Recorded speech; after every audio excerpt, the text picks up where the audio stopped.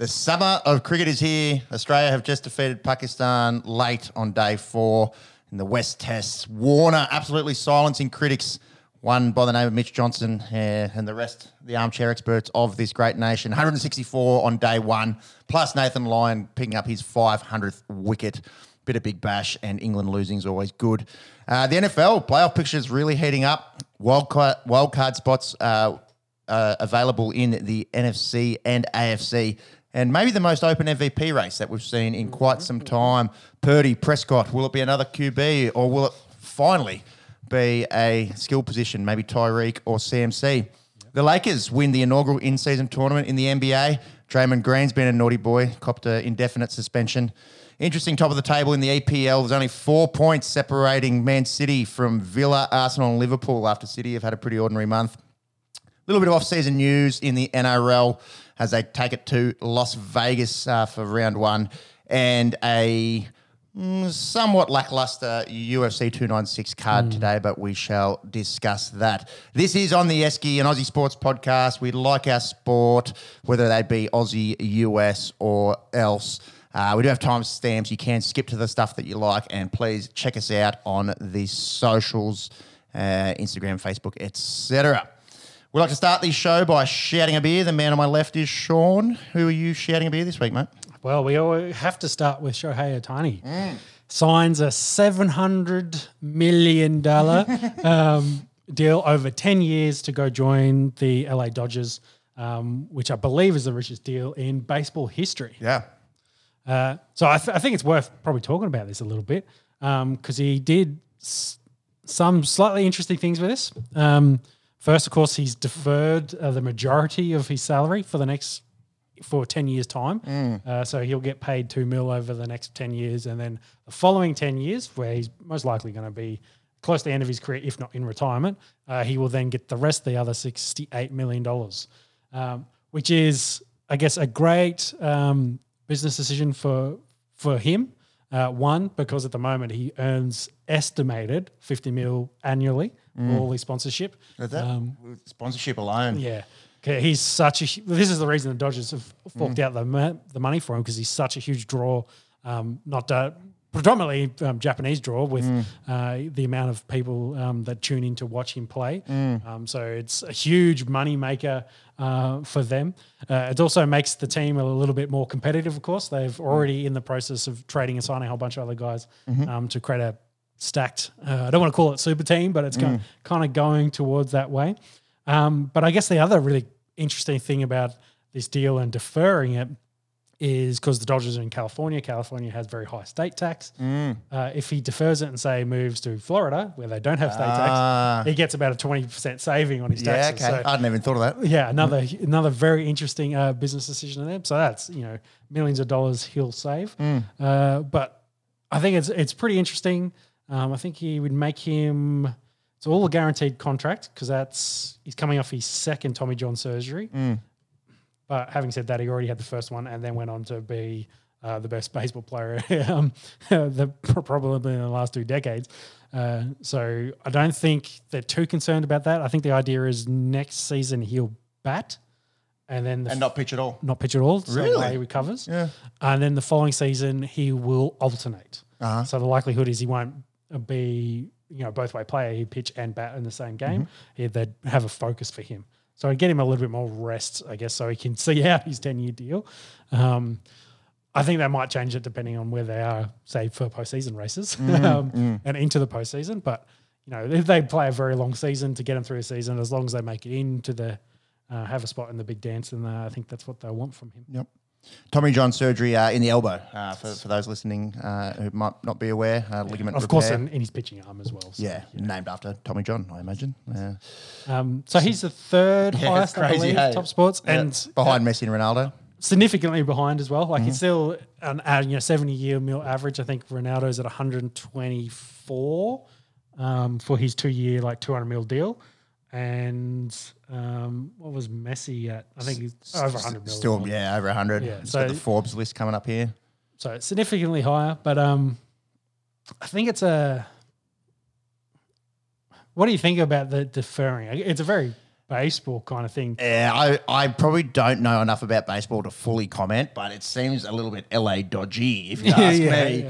Yeah. So his official income is only $2 million a season for the first I can't remember many I can't remember years. the baseball player, but there was one baseball player that was getting paid like $1 million for 20 years after he retired. Yeah, crazy. Just collecting, because that's just how they did his salary.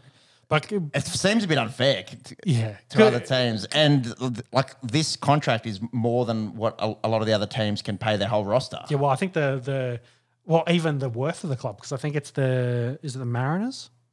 No. Yeah, Seattle. Yes. I think they're not worth much. They're worth like 1.1 billion or something. Mm-hmm. So he's worth 70% of an actual baseball team. So again, a lot of crazy stats in this. I can't imagine for comparison, probably in the NFL was like Patrick Mahomes, his 10-year, $400 million deal, getting 40 a year. If the Chiefs had deferred that for 10 years, what they'd be doing, I don't think Tyreek would be in Miami, would probably be a good guess. They'd have a lot of extra talent with all the extra money they were saving against that salary cap. Miami Marlins, I think you're after there. Yeah, the Marlins. They're worth $1 billion.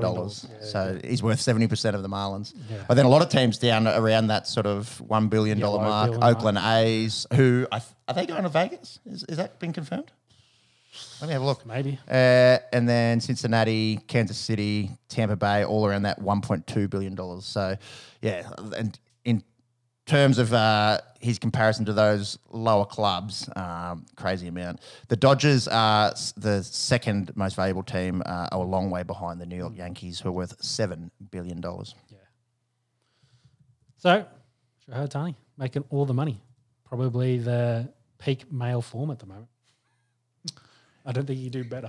No, I don't think you could. The A's have applied to relocate to Vegas. So following the former Oakland Raiders. Yeah, so poor Oakland losing the two sports teams. Mm-hmm. I'm going to shout a beer to Annabelle Sutherland. We've gone from a massive $700 million deal to good money, $365 grand. Solid money. Aussie for the 22-year-old.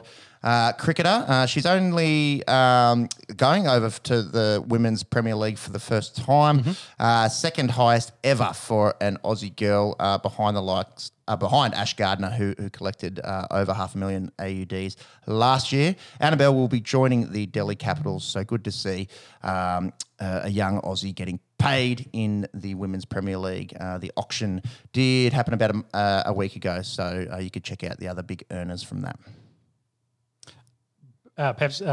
Monks, the other Peps. Monks got back to us. So it was Bobby Bonanili, I think it is. Took the Mets to the woolshed with his lucrative 25-year deal. How does he work? Yeah, I don't know. They obviously thought, we'll make more money in the future, or we'll just push future problem. It's like those lottos, when you can win $1 million a year for the rest of your life. Yeah, that's essentially what he had, that ticket for him. So, Mop of the week, and this one goes to a man I didn't think I would give a mop to. Mm-hmm. I did love watching him terrorise batting lineups back in the day, but this mop goes to the top knot, Mitch Johnson, for his scathing article a couple of weeks ago in the West Australian. Really lit a fire in Australian cricket circles, pretty much going to town on his ex-teammate David Warner. Mm-hmm. You can read the whole article in full. It's all online. I went through it today, but this is in verbatim, some of the stuff that he wrote. It's been 5 years and David Warner has never really owned the ball tampering scandal. Mm-hmm. Now, the way he's going out is underpinned by more of the same arrogance and disrespect to our country. So I'm not sure what sandpaper has to do with this summer and why Mitch felt the need to bring it up. Yeah. In my opinion, the boys... him, Smith, Bancroft got hefty suspensions. Far more than the South Africans got when they got caught doing similar with cough lollies.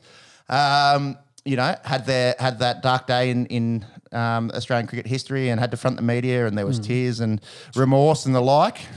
as some huge dude is on telly in the South Africa India game. All the juice. He looked like those guys that get injectables in their arms. I think he was that kind of operator. Anyways, distraction. Back to Mitch Johnson and his top knot.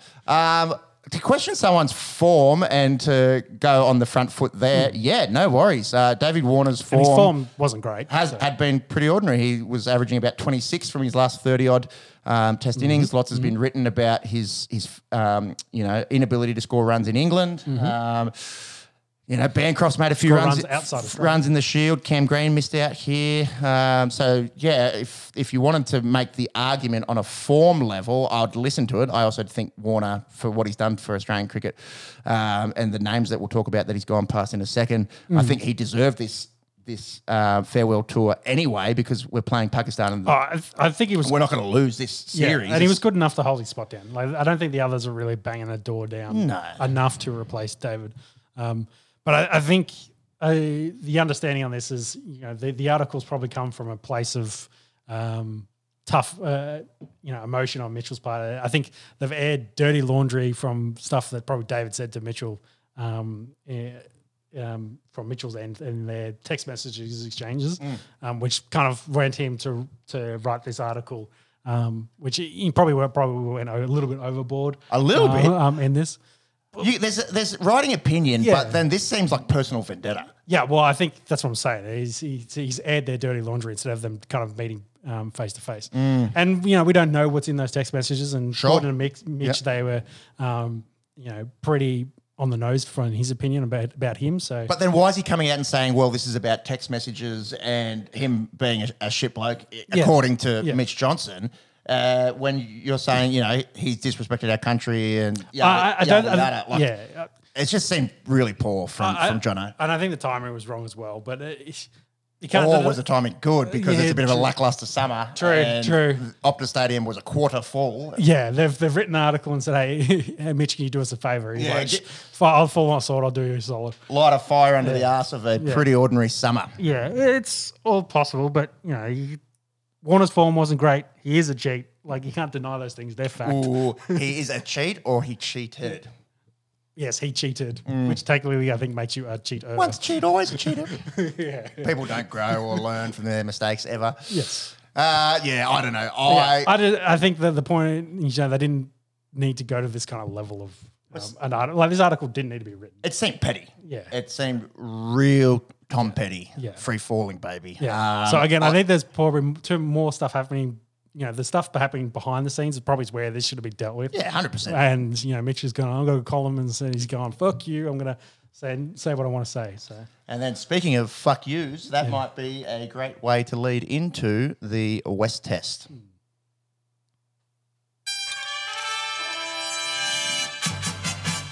Yeah, Dave Warner went out and said, fuck you, and scored 160 odd in a day. But we'll get to that in just a second.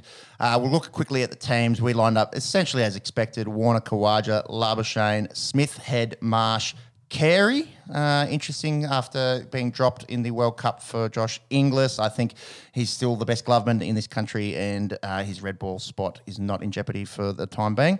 Stark, Cummins, Hazelwood, the usuals with the quicks when healthy, and the return of the GOAT, Nathan Lyon, after tearing his calf back in the Ashes. Cam Green did come public saying that he's been battling a kidney disease his whole life. Yeah, from birth? Yeah, from birth. There's a piece, I think, at the lunchtime on Channel 7 on day one. Yep. Check that out. Essentially, it means... I think it's like well managed for now, but it makes him more prone to cramping and, I think that takes special care. Exactly. He's stage 2 of, 5 stages, and 5 is basically his transplants. Dialysis and shit. Transplants, yeah. So, that's probably what his later life will probably look like. But for now, I think it's manageable and... it was meant to supposedly stop him from growing as much as he did. So the bloke was going to be Victor Wembanyama otherwise. Yeah. We wouldn't have seen Cam Green in playing for Australia. He would have been playing centre for the Spurs. Pretty crazy, to be battling that kind of chronic condition, and also to keep it under wraps for as long as they did. So interesting that they came public, and it's a good watch, and just more and more respect for the young all rounder. Is anything that he can't do. He bats, he bowls. He's 6'7" and feels in the gully, and he is smashing a chronic illness. So good on you, Cam Green. Not in this team, but when Warner does retire, there's a lot of questions. Big shout that he might come back in, whether that's opening, whether that's in the middle order, and Marshall Head goes forward. Yeah. We may leave that for another podcast. Yeah. Yes, maybe we do that after Warner retires. How's that sound? No, a little speculation before. Okay, would be nice. Yeah, plus a scathing article in the newspaper that we don't write for about how shit a bloke David Warner is. Anyways, Pakistan, their top order reasonably established. Abdullah Shafiq, Imam ul Haq, Shan Masood takes the captaincy. Babar Azam has ceded that. Saud Shakil, haven't heard too much about him. Sarfaraz Ahmed, the wicketkeeper. Salman Ali Agha, Fahim Ashraf, Amir Jamal, who debuted and had a very nice debut, and the big man, Shaheen Shah Afridi, and Kuram Shahzad. A few little interesting tidbits. Harris Ralph is playing Big Bash instead of making himself eligible for his country. I don't know if he would have been picked, but he's chosen to play for the Melbourne Stars. And Mohammad Rizwan misses out. Hasn't been playing in their test team a whole lot recently, but he's an incredible white ball cricketer. He averages like 49 in T20 internationals. So for whatever reason, that incredible white ball form isn't able to translate into the red ball team. We win the toss and bat first. Like that decision? I think they were saying no one's ever bowled first and won at the interesting. So yeah. I think in the scheme of things, we were never losing against. Yeah, it didn't really matter. At home, I think they get some batting practice in and put the Pakistani team to the sword.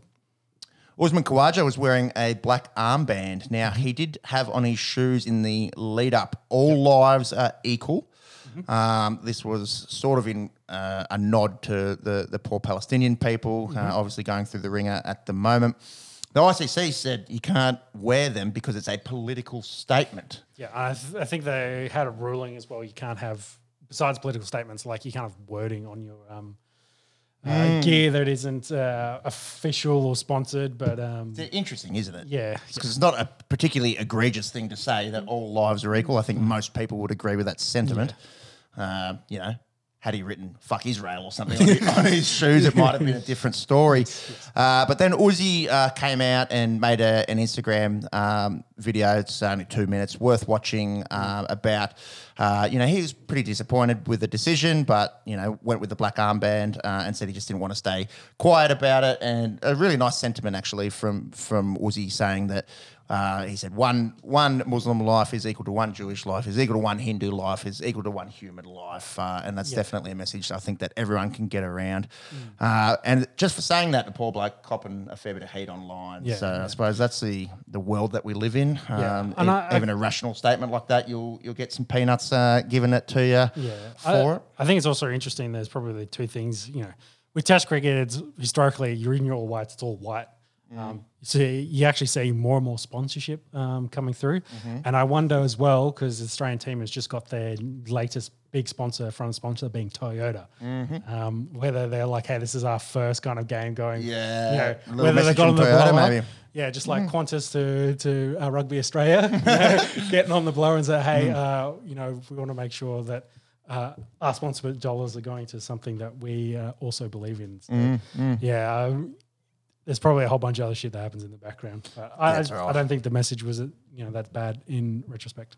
Not at all. But he went with the black armband in the end. Shaheen Shah Afridi had him a bit worried early on. So same with Warner, schnicked him. Bit edgy to start? Yeah, a bit edgy. And then, that drop. Fielding, fuck, it was bad. Throughout the whole first innings. That was Abdullah Shafiq, dropped him on 21. Top edge the pull shot. Yeah, I suppose he was running back. It's not the easiest catch ever. Yeah. But for an international cricketer, he should be eating those for breakfast. Didn't cost him too much. He went on to make 41. Good little ball, actually, from Afridi. Sort of moved a bit late, and Uzi stuck a bit on the crease, but already 126 made for the first wicket.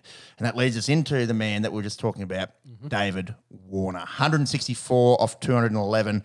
Brought up his the first 50 off just 41 deliveries, really set the tempo, good intent, obviously wanted to play his natural game, attacking game, and he loves batting against Pakistan. I think we're just looking at his test hundreds before. I think that's his sixth against Pakistan, including his career high, 335. There's a few crazy shots. You see that sort of T20 type slog sweep kind of thing over fine leg that he's sort of falling over and hit that for six. The one that he played just before he got out, which was like a really, really fine hook shot. Some definitely some crossover from his white ball game through to the red ball. That's been his game for most of his career. And once he's on the front foot, he's got his ton and he's attacking, and that's when you start to worry and you went after him. After he got the ton with the uppercut, over the slips and celebrated as he always does with a big jump and bit of a shush. Bit of a shush to a lot of people. I think good on him. I think I've been a little vocal on this podcast in the last few months and years about all this negative rhetoric that he seems to cop, and people like to bring his family into things, which I just think is disgusting. You want to question someone's form? Sure thing. We've done it on this podcast. You want to bring up numbers in cricket? Great, go for it. But I think a lot of the other sort of vitriol is certainly uncalled for.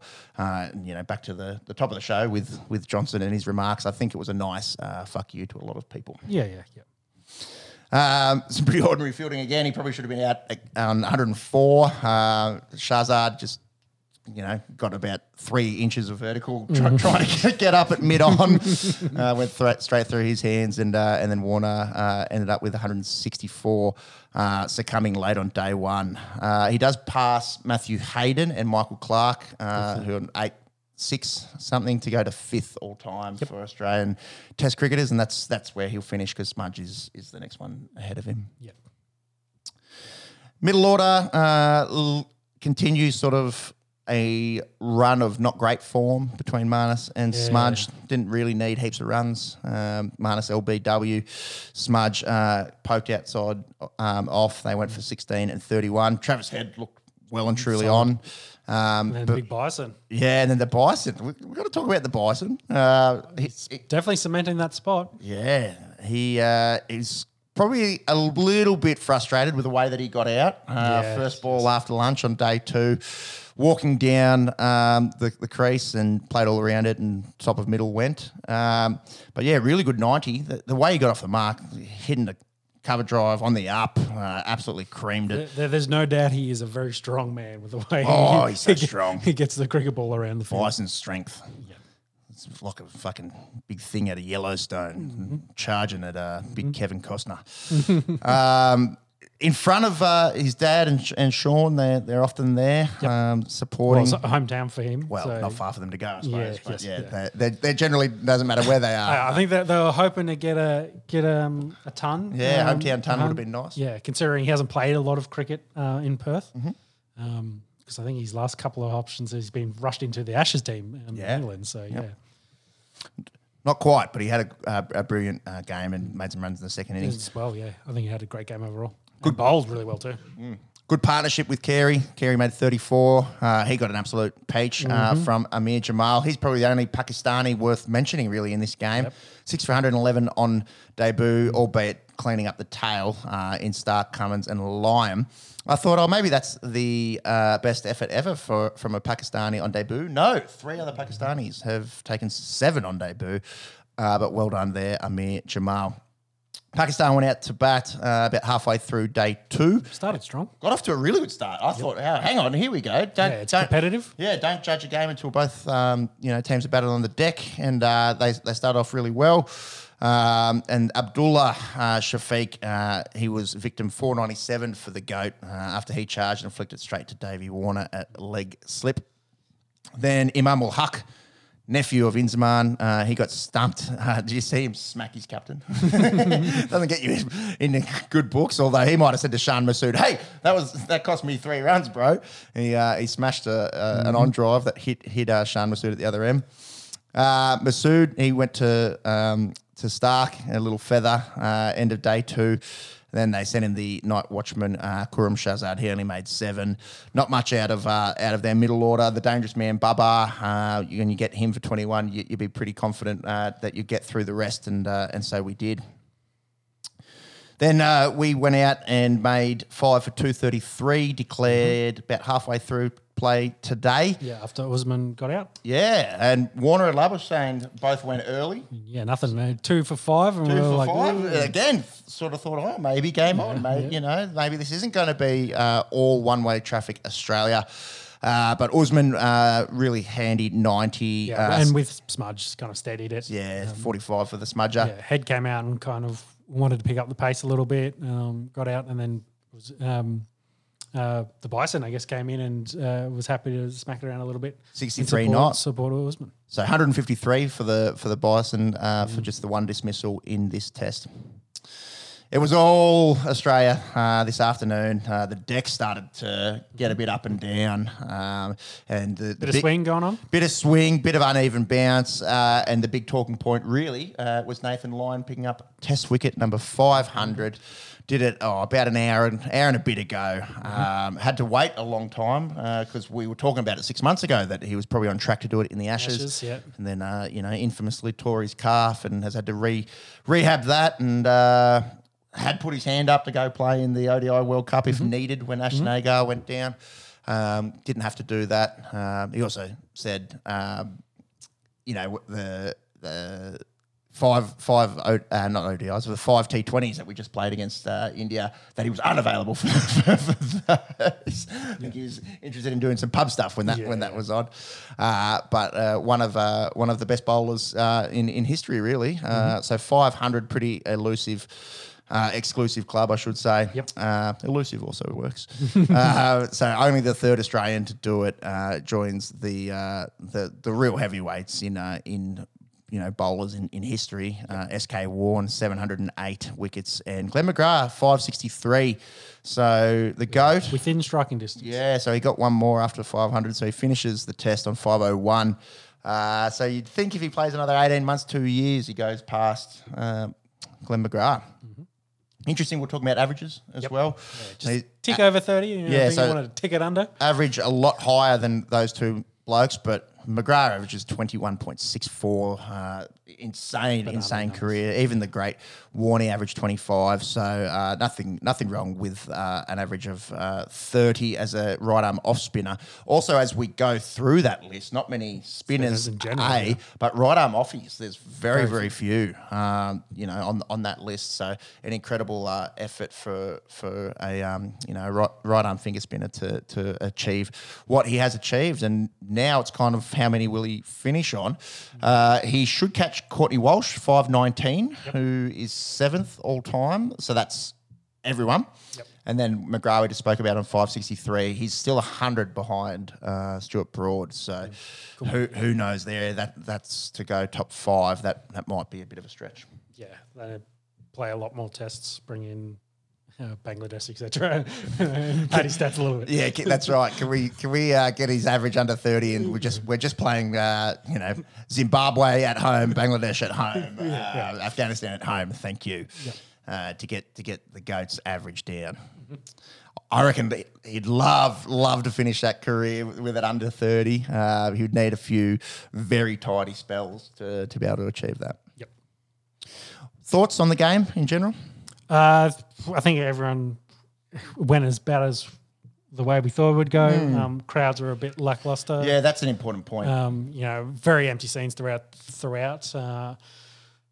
I think the next 2 games will have a lot better crowds just because of the timing in the event. The nature of it, public holiday, Boxing Day, etc. Exactly. But I don't think there'll be any challenge at the moment from the Pakistan team. I just don't think they're where they want to be. And the Australian squad should do quite handily going forward.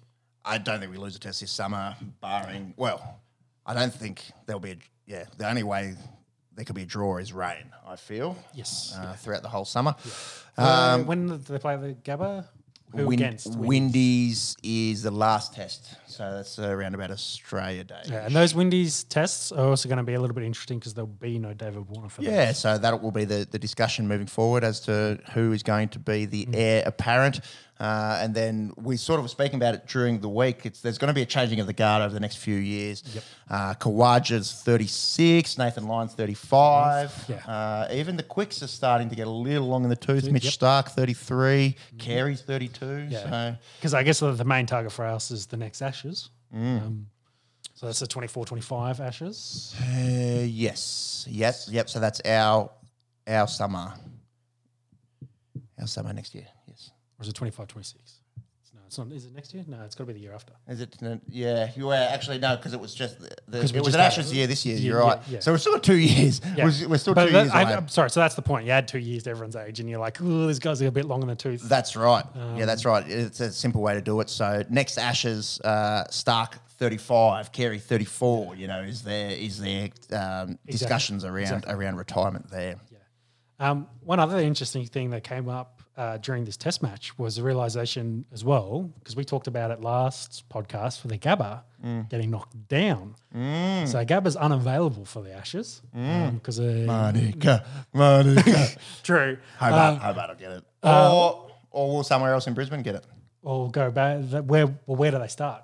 Because I just feel like Hobart will get it. Yeah. That would be my assumption. Or when are they knocking down the Gabba? Next year, I think we look. No, it's 2025. We looked at it because they're going to start when that for the Olympics. When does the Gabba get knocked down? I get knocked down and I get up again. Late 2025 after the Ashes test. Okay. There you go. Because they were actually talking about would the Wacker get the first Ashes game and would they double up? Double up in Perth. Not after that pathetic effort of 15,000 people going. They barely fucking deserve one test. Ashes being different, but of course. But I don't see how Perth would get two when Sydney and Melbourne would be like, hello. True. But then I guess the problem is coming here. They're probably not going to win anyway. This is a world of what ifs because it's getting knocked down after they host the Ashes. After the Ashes. Interesting. Commentary got it wrong then. They were saying it's not going to be available. So where are they going elsewhere? Well, maybe the commentary's got it right and this quick Google search is wrong. I don't know. Austria, yeah. Maybe they got to bring that date forward so they can meet the Olympics deadline. That's all right. The government will just pull out of the Olympics 6 months beforehand. Yeah. Well, it's not in Victoria, so I think we'll do it. What else? Skull. He's been pretty funny. Yes. He might be in the best form of his life. Yeah. The Julian Assange bit. Yep. Treat your crease like the Ecuadorian embassy. Don't leave it. Getting stuck into Ian Smith talking about a Pakistani that wouldn't eat for 2 days each time that he they got lost out. a test. Yeah. Well, and he turns to Smitty and says, what did you do when New Zealand lost? Smitty, a little rotund for those that are just accustomed to listening to him. The bloke, he's like a fine wine, isn't he? He just gets better and better with age. He's very, very good. Do yourselves a favour if you haven't YouTube Skull Brewery Tour. Recollecting the day before an Adelaide test. His highlights. Like, go through it. Very good. Big Bash is on. I know for us. Would you have known? I think their advertisement this year is kind of... It seems a little down. Yeah, it definitely does seem a little down. Especially when it started. I was like, today's the first day. I haven't seen anything. I didn't see anything about their draft. They did their draft a couple of weeks ago. It was a lot quieter, wasn't it? Because the first one, they were like, they were trying to hype it up. And then I watched the first one. I was like, this is pretty lame. To put it lightly. In comparison to an NFL or NBA draft, maybe I had the expectations a little too high. Yeah. Remember, in life, no expectations, no disappointments. And, I think the main thing happened, Gillespie went after Khan and then the Strikers retained him, so he couldn't go anywhere. So, the hype of the draft probably died off anyway with the retention, but there was no news about it. There was no... very, very little. Yeah, and then the first game kind of come around and you're like, it's starting. Who's playing for who? Like, what's going on? It was very quiet. And I wonder if it'll ramp up now that school's kind of finished. We're kind of into peak... get your kids to Big Bash games now, like whether they'll pick up some more of the advertisement, especially with the other summer of cricket. They're not really competing as heavily against the Australian team as they have in recent years with the recent series. But I think it's to me, the way it's going to be marketed is kind of slow death is the way I feel like it's gone. It's felt like that the last few years, hasn't it? Thanks, Paddy Hogan in the comments there. The BBL is a wet blanket. Yeah, that it kind of has felt like that. It doesn't have that same allure. I will say when they played the first game, I was like, oh, that game's on. It's like, where's all the advertising? Is this rugby? That's harsh. Because it was really quiet. I don't think it's quite on rugby level. Yeah. Raylene Castle, if you're listening. Say hello. However, it certainly doesn't feel like the Big Bash of, say, even 3 years ago. Yeah, and I think COVID was a big dampener in the wet blanket of the BBL. Well, I think there's just so much saturation for T20 leagues that Big Bash just can't compete, honestly. Like, and just some of the names as well. Like we've really gotten into the IPL over the last few years, and when you're watching IPL compared to Big Bash, it's just money. It's just there's a difference. It's eons difference, isn't it? Yeah. So possibly the season is a little too long. Do they directly compete with the Caribbean one as well now? Yes. So the back end of it, I think they lose some to the Caribbean, which is your prime finals kind of run. Also, no Indians play in the Big Bash League, so that's a BCCI thing. We do get a few POMs here and there. Nice to see Quinton de Kock there. There's a few sort of elites in there. And it's obviously it's great for developing young Aussie talent. Probably the point of it is to get a lot of these younger Aussies ready to make that next step and pull on the green and gold. They do miss the big 11, and that's stars. That's maybe a problem with it too. In that, if you're the face of Australian cricket aren't involved in it. They're never playing. That's right. And how good was it last year? When Smudger was playing and went on that run, and he played in the second game for the Sixers and made 60 odd. Yep. It's way more fun when your big names are playing. Yeah. I think we said it. The season's too long. Yep. I think it fits perfectly in that school window. Is probably where you want it to sit. That's what they're after. They're after kids. They're after female. They're trying to grow the game to an audience. But is the final still mid-February? Yeah, I think the kids are back at school actually. Yeah. That's my point. The shorten it, bring it forward, finish. Last week of school holiday should be the final. Now, could they expand and shorten the season? Would that be an interesting way to do it as well? So could you have 2 more teams? Obviously, that will dampen the talent pool, but you'd open 2 more markets. Is that a way to go about it? Do you bring Kiwi teams? Yeah, that's also a good shout. Yeah, have two Kiwi teams in there. I'm sure. Yeah, I don't even know what the T20 challenge is in New Zealand. Logistics, yeah. Yeah, that's a good point. Then you'd have 2 boards working together, but that's a bit of Anzac spirit. Yeah. Well, I'm just using these comparisons. Like if I'm going to add 2 more teams where I'm going to get all these players and also generate hype. Well, if you bring the Kiwis in, then it opens up a lot of Kiwis perhaps. Yeah. But again, you're going to have the same problem. Their test their top summer 11 is the same time, so you're not going to be enticing their test cricketers. That is a good little segue into the first game where Colin Munro made 99 not for the Brisbane Heat. They're travelling pretty well. Do you see the game that got abandoned in Geelong? There was the pitch, yes. Uneven bounce, bit of tennis ball stuff. I don't recall seeing that. No, I don't think there's any. I think there's been plenty of pitches where they're like, "Oh, this is a bit dangerous," but they're like, and it's a test match. Is like, well, we're here to play, so it'll wear itself out. Yeah, I don't even like in this. Like how does it happen at that level? Yeah, when you abandon the game, like the people that have turned up, what are you doing for them? Yeah, I don't know if there's refunds or what the go is there. This was at Geelong, so I presume it was a drop in. I'm not even sure there. That's how much Big Bash I've watched so far. It's probably concrete underneath. It's just a syntho. Yeah, exactly. That's the old syntho. But it looked like a 4th grade deck that had been uncovered the night before. Yeah. It looked ordinary. And the Sticks were complaining about it from day dot. Yeah. From really early on. I think they got through about 5 overs. It did look all over the place, but then also... I feel like you have to finish the game, hey? Yeah, do you just play through it and see if it evens out a little bit? It's a safety issue, I suppose. Yeah, well, that's not bad. Play from one end and do it for the fans. That's not bad on. Paddy, that's not bad. I think it was one end that was particularly bad. So So you take out that spot that's obviously causing the issues. And then, And it's the fans that lose out. It's always the fans, isn't it? Six is one. Did they give a winner or anything? No, it's just they split the points. There's nothing. Oh, okay. How can you have a winner? I was just going to wait. Will this have implications for finals? We're doing Duckworth Lewis. You haven't batted. What does the rubric say for a team that hasn't batted in Duckworth Lewis? So draw. Okay.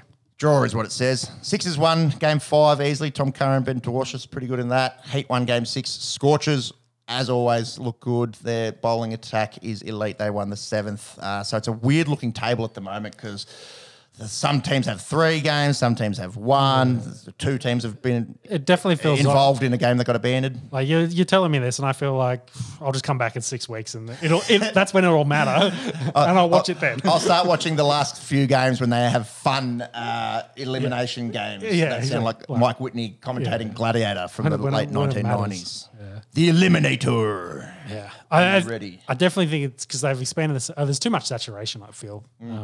Probably too much T20 going on elsewhere, which, and then the Australian League's just too long. And they've oversaturated it. So, yeah. Heard it here first. Expansion, New Zealand comes in, shorter season, maybe Canberra team. Let's go. Yeah, they've played some Monaco games. Definitely. Take it.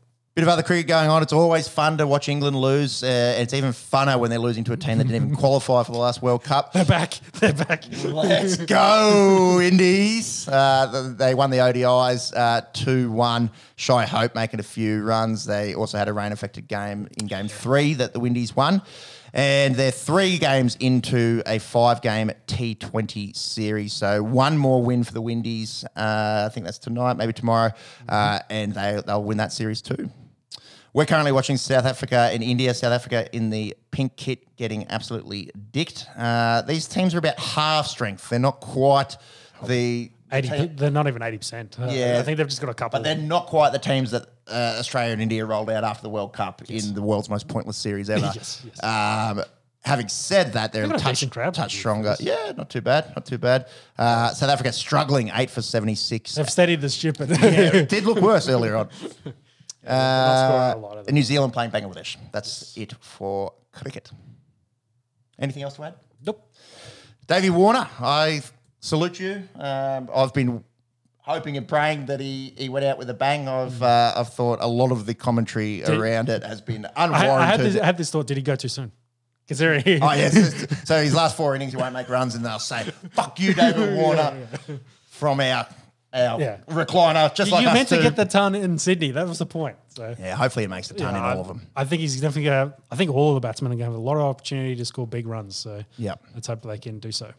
Yeah, and Marnus and Smith and Smudge, never would have thought it. They're in need of a few runs. Well, I think Smith, they were saying he averages a ton every 5 innings.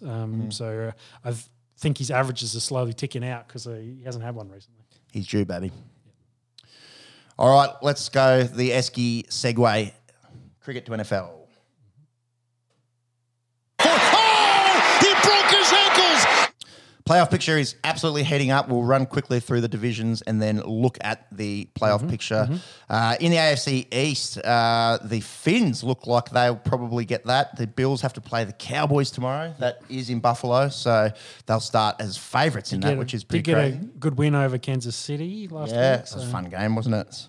Crazy finish. Kadarius Tony lined up in the end zone. Oh, those refs, the officiating's been in the news again and again. What's the go with that? Like, the side judge should have been screaming at him. Is that your take on that, or does he was definitely offsides? Like, Yeah. it was 100%. He was offsides. Yeah. He did give a light point to the line judge. You see that in the video, and then he's turned around and he's facing Paddy, waiting for the snap count. So whether he hasn't waited long enough to get a response. The line judge isn't yelling out to him, or he hasn't warned Andy Reid, so Reid could throw a timeout.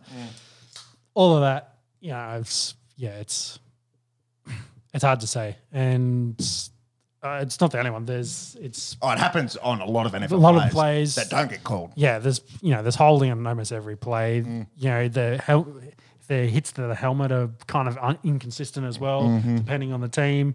So it's It's a hard game to officiate because it it's not like league where there's a ball carrier and a tackler. And yes, you have to watch the whole line. You have to make sure that people are their 10 back. You have to look at the markers. 7, 8 of Well, them. that's the other point as well. There's plenty of eyes. There's heaps of guys in New York. So you'd think they'd be able to get. They also have a lot more money than the NRL. And I think the big push on the officiating, because influencing games, has a direct relation with the gambling over there. It's actually I've put a note in there that what is the game with that? You can buy, like, you can go to Walmart and buy a gift cards. So you buy $100 gift card for punting, but it's for all the various apps. So for us it'd be Sportsbet. For there it's like DraftKings, etc. So these 6 apps are where you can spend this gift card of $100 of your betting. That's actually sick. Yeah. I know, you love that. You're like, Sarah, get on this. That's what I wanted, $100 Sportsbet gift card. Yeah. So, things like that. And it's definitely growing in a massive thing. And you can see, I've seen video of guys that drive over state boundaries. Because it's different in, because some states it's not legal, other states it is. And it depends on where because it's geolocated to your phone. So if you're over the state boundary, you can put a bet on. Yeah, right. So, like there's people on the sides of highways, like selling them. No, there's like 3 or 4 cars they've just pulled off, so they can put their bet on because they've crossed the state boundary. And then they punt. Yeah, and then they turn around and go home. So. Same thing here, mate. New South Wales and ACT bar changed the laws a little bit and have to do the same thing going out to Queanbeyan. Yeah. Anyways, so I think that hyper focus on those results and directly impacting results in games and potential lawsuits from big. That's the thing the NFL is from big lawsuit. Yeah, from bettors is why officiating is so in the focus of the media, because it is it directly impacts results of games. So right or wrong, some wrong, some right, but. There you go. What a country, hey? 8 days' time. Could be opening up 2 Christmas presents, 1 tiny little package with my $100 DraftKings card and a big AR-15. Exactly what I wanted for Christmas. Yeah. Let's go. Yes. Crazy country. Bill Belichick? Done. Possibly done? I think all the reports are saying he's done. They're going to let him go. That's the Simpsons meme, hey? So after 20 years, so long and good luck. I don't recall saying good luck. Yeah, exactly. There was a bit of a rumour floating around they might try to trade for Mike Fable. Sharing the Titans are kind of a bit iffy at the moment. And given the New England connection. Exactly. Whether they also want to start fresh, there's that idea. And then with the Chargers sacking their coach, Bill's been talked about as a direct replacement to go to LA because they've got the future stuff. They've got the franchise quarterback Justin Herbert, so Bill can do what Bill does, and that's build elite defenses. So which I don't want, because we've now got Andy Reid, Sean Payton in there. And the Raiders just fired their coach. I don't want Jim Harbaugh to go to the fucking Raiders. Yeah, and Bill Belichick like, the Broncos fam. I was like, oh my God, there's too much coaching talent in the West. Well, that's a good little segue into the West. And speaking of the Chargers, they do need a new defense after leaking 63, 42 and a half. Hammered. I took the unders in this game. the unders were 41, so I lost at halftime.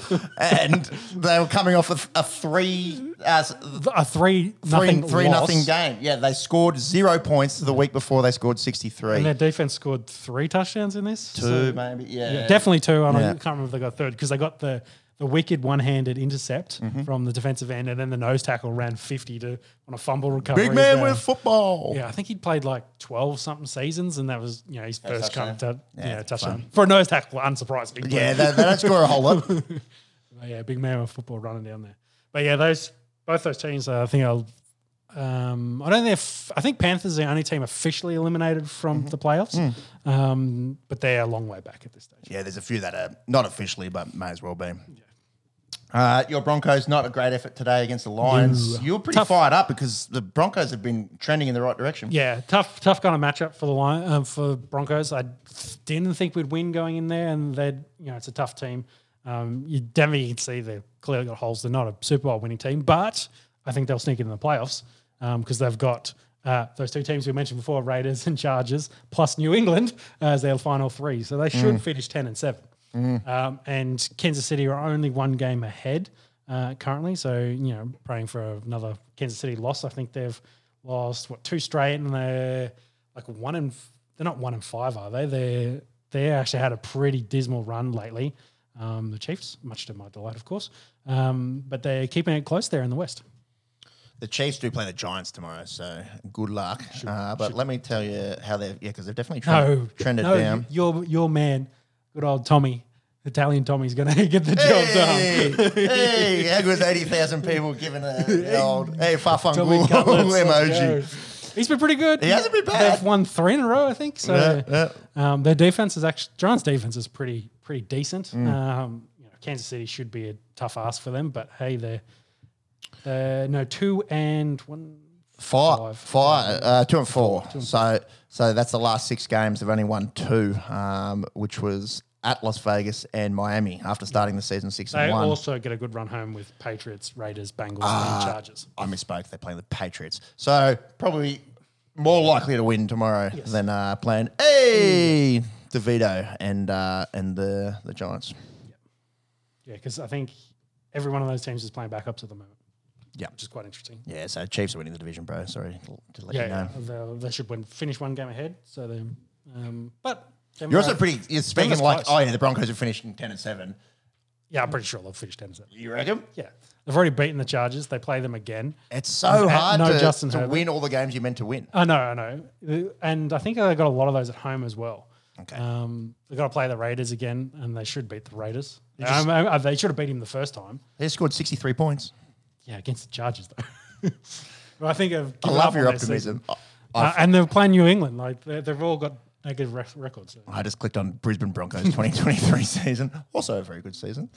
Denver Broncos 2023 season. This is their run home. Next. Patriots, Chargers at home at Las Vegas. That's a huge one in week 18. So, I feel at those 2 home games, they should definitely win those. Yeah. And then a big one at the Raiders to finish the season.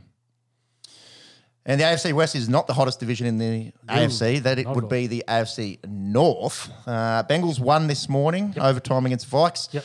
Steelers got handily beaten by the Colts, but every team is 500 and over. Yeah. I think the Steelers are done, though. Yeah, I'll have a look at their run home. You'd think it would be highly unlikely that all 4 teams go through. Losing the plot. Like, Harris, I just don't think it is it. And, the Pickens, their antics and things like that. Their offense is a bit of a basket case. Yeah. However, they run the ball not too bad between Jalen Warren and Najee Harris. It's really their defense that has to try and win them games. Yeah. Do you see the TJ Watt stuff? With the concussion, and the smelling salts on the sideline, and then they put a dark visor on his face mask, so they couldn't see. Like he was in the concussion protocol. Like, that's 100%. At least get him in the sheds and get him on the smelling salts on the sidelines in the NFL. Crazy. What is this Steelers run home? Don't even have it here.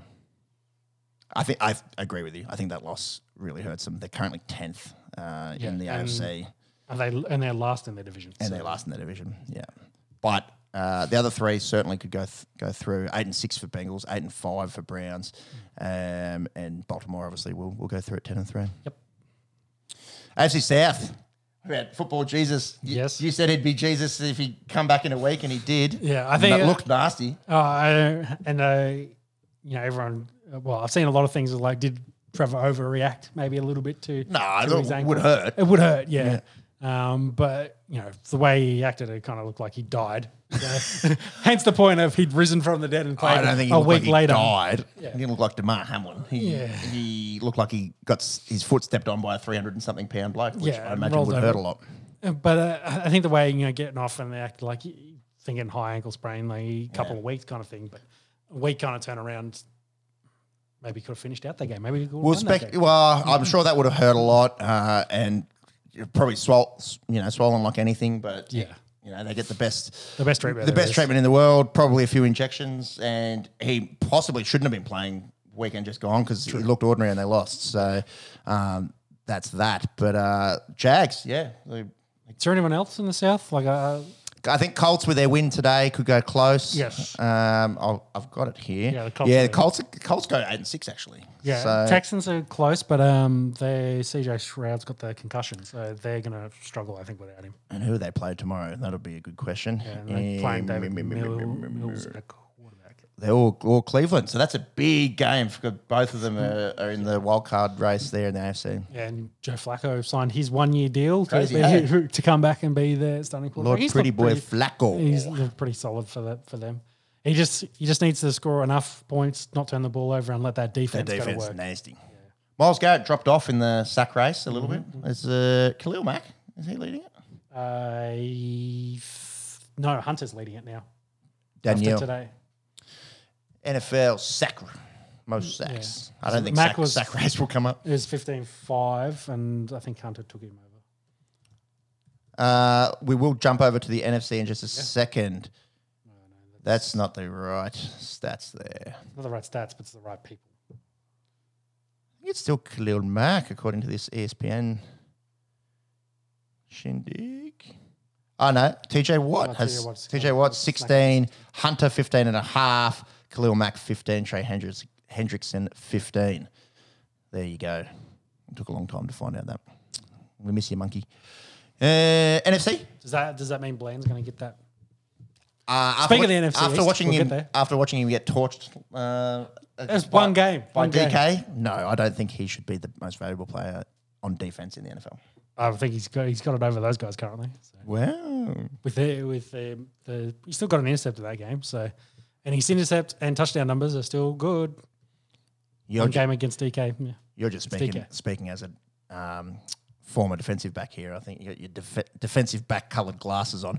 Miles Garrett is $1.90. How's Aaron Rodgers in the comeback player of the year award? Yeah, for 3 snaps. Deron Bland, he's $14. That's shorter than what he was last time that we looked at it, I believe, or a bit around the same. It's interesting Michael Parsons is that high, considering Sack numbers are down, but he must be doing plenty of other shit. And their defense is being good.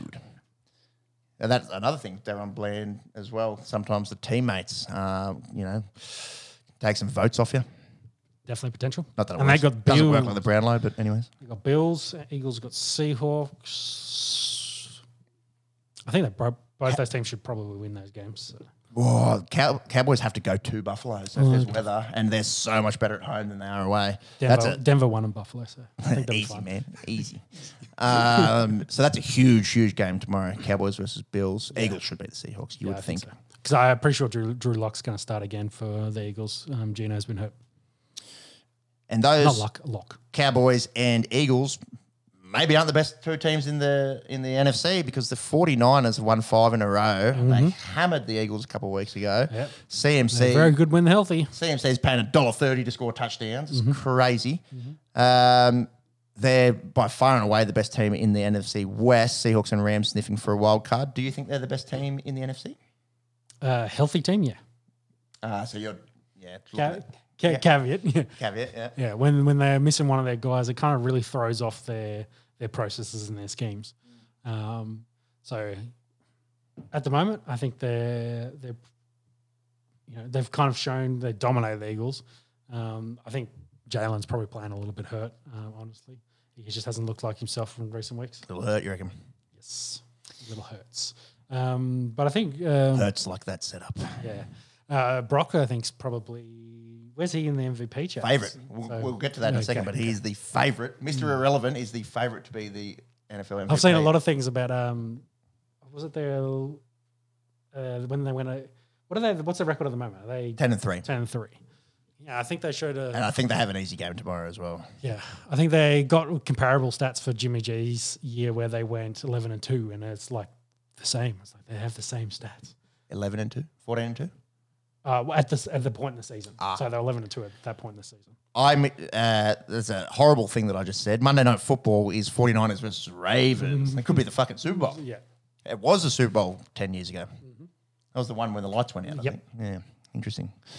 NFC North. Joe Flacco, what you're talking about. Yeah, there you go. Things go round and round in circles like a Post Malone song. Yeah. NFC So my point North. on the Jimmy G thing, I think the media might look at that a little bit. I think he's probably a better talent than Jimmy G was in that team, but also the stats look very similar. Yes, you can say that. And Kyle Shanahan's there just doing his thing, doing his job. But like you said, his teammates maybe help him out a little bit. That rhetoric, but they miss a couple of guys and then they lose 3 straight. So, I don't know. We'll talk about the MVP in just a second. We'll finish on the divisions and the playoff race. Detroit, obviously, big win today against the Broncos. Yep. They go 10-4. My Packers, fuck me. We look at their schedule and we're like, after the Lions and Chiefs. They beat the Chiefs. Yeah, they beat the Chiefs. They beat the Lions. And then I was like, they got an easy schedule, man. They could win the division. Like, I was like, forget it, playoffs. Like, they could win the division. And then they lose the Giants. And then, fucking Tommy DeVito goes out and beat them. They lose by a point or 2 points, whatever it was on Monday Night Football. He's really turned that so team. Packers. That's crazy. Yeah. Anyways, they're still well and truly within a sniff of a wild card. Vikes gone a bit cold too. They look like and played red hot early in the played year. Nick Mullins today, and he threw one of the worst picks you'll see, getting tackled by like the nose tackle, and then threw the ball to him. Oh gosh! Like as he's falling over, trying to throw it away. He threw it to the bloke. The bloke nose tackle's tackling sitting on his bum like this, and the ball's just come straight to it. It was like, oh, thank you. Christmas has come early. Yeah. Here's my $100 DraftKings gift voucher. Yeah, exactly. An AR-15 and the football. Let's go. NFC South, the most mud division in football. 3-way tie for first. Whoever wins that division will go through, and whoever. Yeah. Who's that between? So that's Atlanta, Saints, Atlanta, and Bucks are all 6 and 7. I feel like the Bucks might be the best of those 3. Yeah, it might really depend on their run home. Their defense has been banged up all year. Yeah. So if they start getting healthy. I like the Saints with their defense. That would be my pick. But again, it's probably all run home. Yeah, well, Derek Carr's probably hasn't been great the last couple of weeks either. That's why I said their defense. Yeah, true. Panthers tickets going for 50 cents, 45. 2 quarters, bro. The cheapest tickets, of course, going. No one wants to go see them play at the moment. And I'll go to an NFL game for 45 cents. So they're in struggle. They've only won 1 game. Yeah, it's been bad. And they obviously are by far the they worst didn't get the best quarterback in the draft, it would seem. Yeah, currently. Playoff picture as it currently stands. Baltimore will be the 1 seed in the AFC. Then Finns, Chiefs, Jags, and then it starts to get really interesting for the wild cards. So this graphics from before today. So Browns and Colts stay. Yeah, and then Steelers fall out. And who's then Bengals? I think Bengals won today. Yeah, the Bengals move up. It'll be Bengals in there. So then, as we mentioned, Texans, Broncos, and Bills still in the hunt. Fuck, there's some good teams, man. Like I'd be very surprised. At the start of this year, if you told me the Bills would miss out. Yeah, the Bills missing, like where the Bills are. Yeah. They've got some work to do. That's why that Cowboys game is so big tomorrow.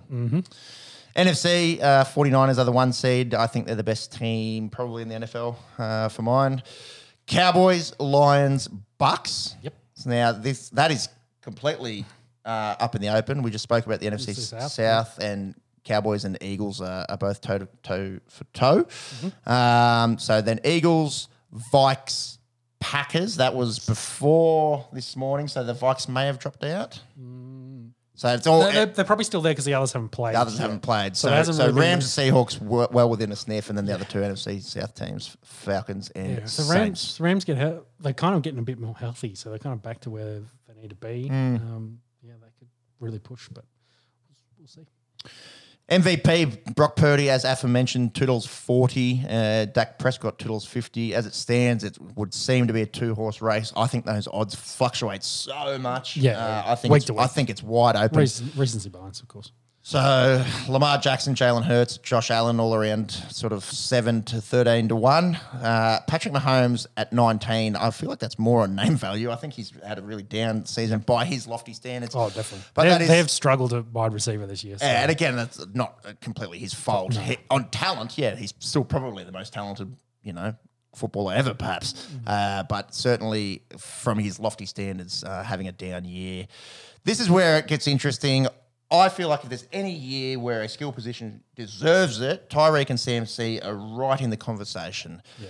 It's going to be interesting to see Tyreek if he's good. Can you get an update on that for tomorrow? Yeah, I think he's playing Tyreek's. So similar kind of presentation to he's Trevor Lawrence. 430. Well, Tyreek did come back in that game and played. Yeah, so you're calling Trevor Lawrence the man who's never missed a game in his career. You're calling him a softcock, essentially. That's your words. Hi, Trevor. Would you like an interview in Australia?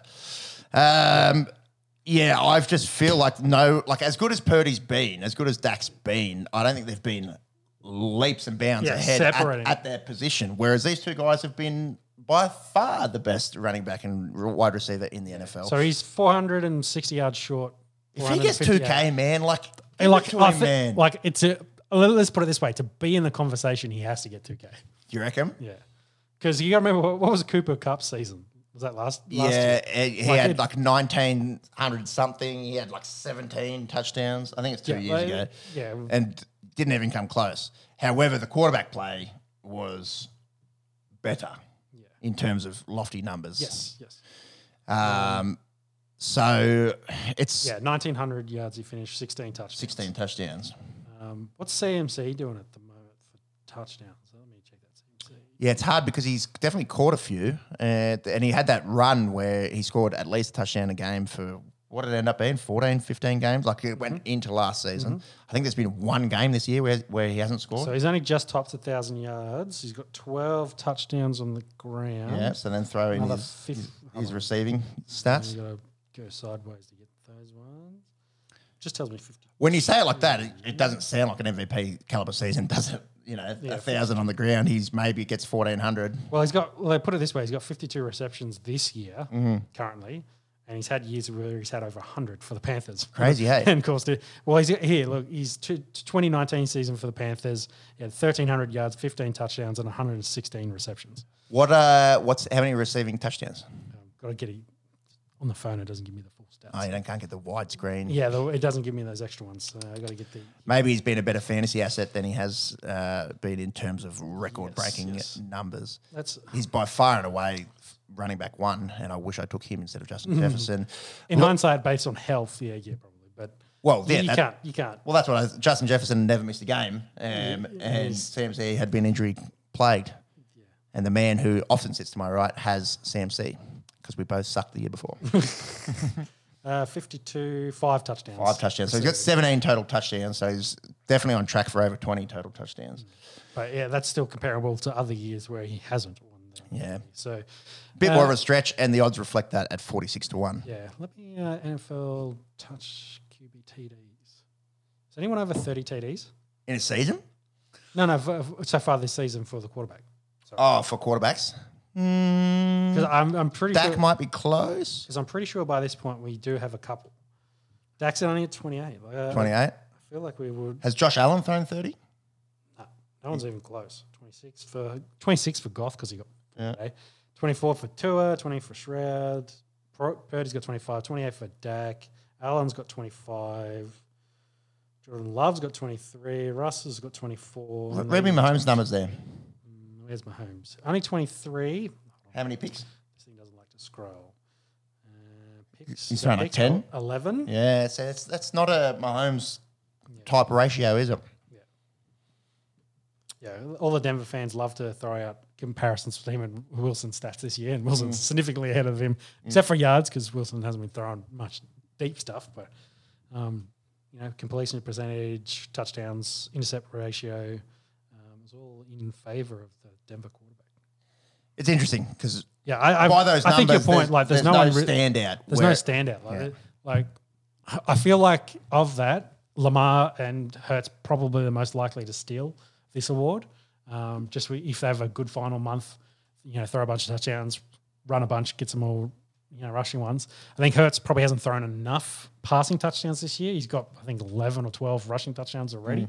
The tush push. But I think Jackson for mine at 7 probably makes the most sense as a guy that could push late and steal this award. So at $7, he's my favourite there. He also has those insane games in him, when he throws for 3 touchdowns and runs for 2. The poop game's the best one where we had to go off, take his shit, come back and then drop 40 on the Cleveland Browns to win that game. That's he's won the MVP before. He can definitely do it again. I might get some Lamar Jackson stats up. I'll just talk about the Tyreek as well. Tomorrow they play the Jets, which means he gets Sauce. Yep. Yeah, so a saucy matchup, if you will. His update was they were letting him determine whether he will start or not. He'll want to play for sure. Yeah. Well, his goal was 2,000, so see if he can get there. Inject that ankle up, boy. Well, what year did Lamar win the MVP? 4 seasons ago. Wasn't during COVID. Yeah, it was before then. 2019? Yeah, it wasn't his rookie year, which was 2018. So 2019, he threw 36 touchdowns to 6 intercepts and then had, where's his rushing numbers? That's going to be here. 2019, another 7 touchdowns on the ground. So he's already at 5 touchdowns this year. The rushing yards be down, won't it? Yeah, he's only at 600 though, compared to the 1,200 in that year. And then his passing stats, 16 touchdowns, 6 intercepts. So he's probably not. See, looking at those numbers, that's nowhere near where he was in 2019. Yeah, he's 20 passing touchdowns off where he finished with 4 games to go. So unless he's throwing 5 touchdowns a game for the last month. Man, I'm going to say it. We've already said it, but if Tyreek gets 2,000, give that man the MVP. Yeah. Anything else to add for the NFL? Nope. Oh, Aaron Rodgers looks like he's going to get cleared. And if they why play? Because they're not technically eliminated. I think it depends on if they win tomorrow. Yeah. Maybe he gives it a go. For me, the risk 16. is way, way, way too high. I like in my job as well. Very interested.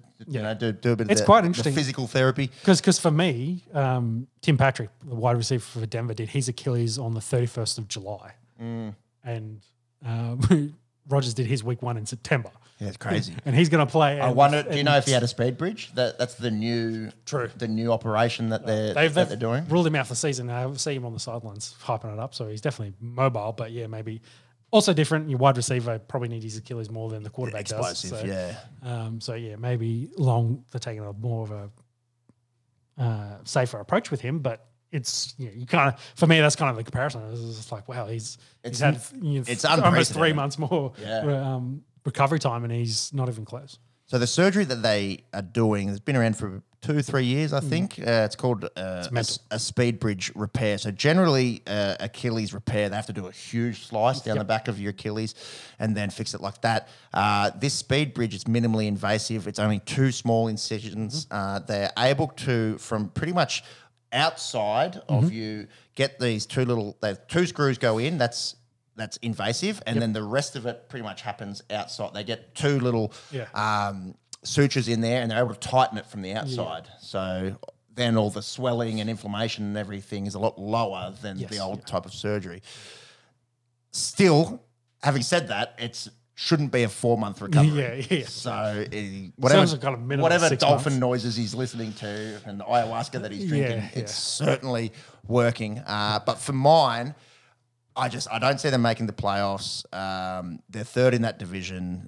They have to beat Miami tomorrow, which I don't think is going to happen. Then they have 2 games. Why risk it? I feel like the risk is a lot higher than the reward there for Aaron Rodgers, Waskley Webbett. I agree. And I just think he should just focus on 2024. Yeah, it's especially in their division at the moment. Like, I guess it's probably hard to.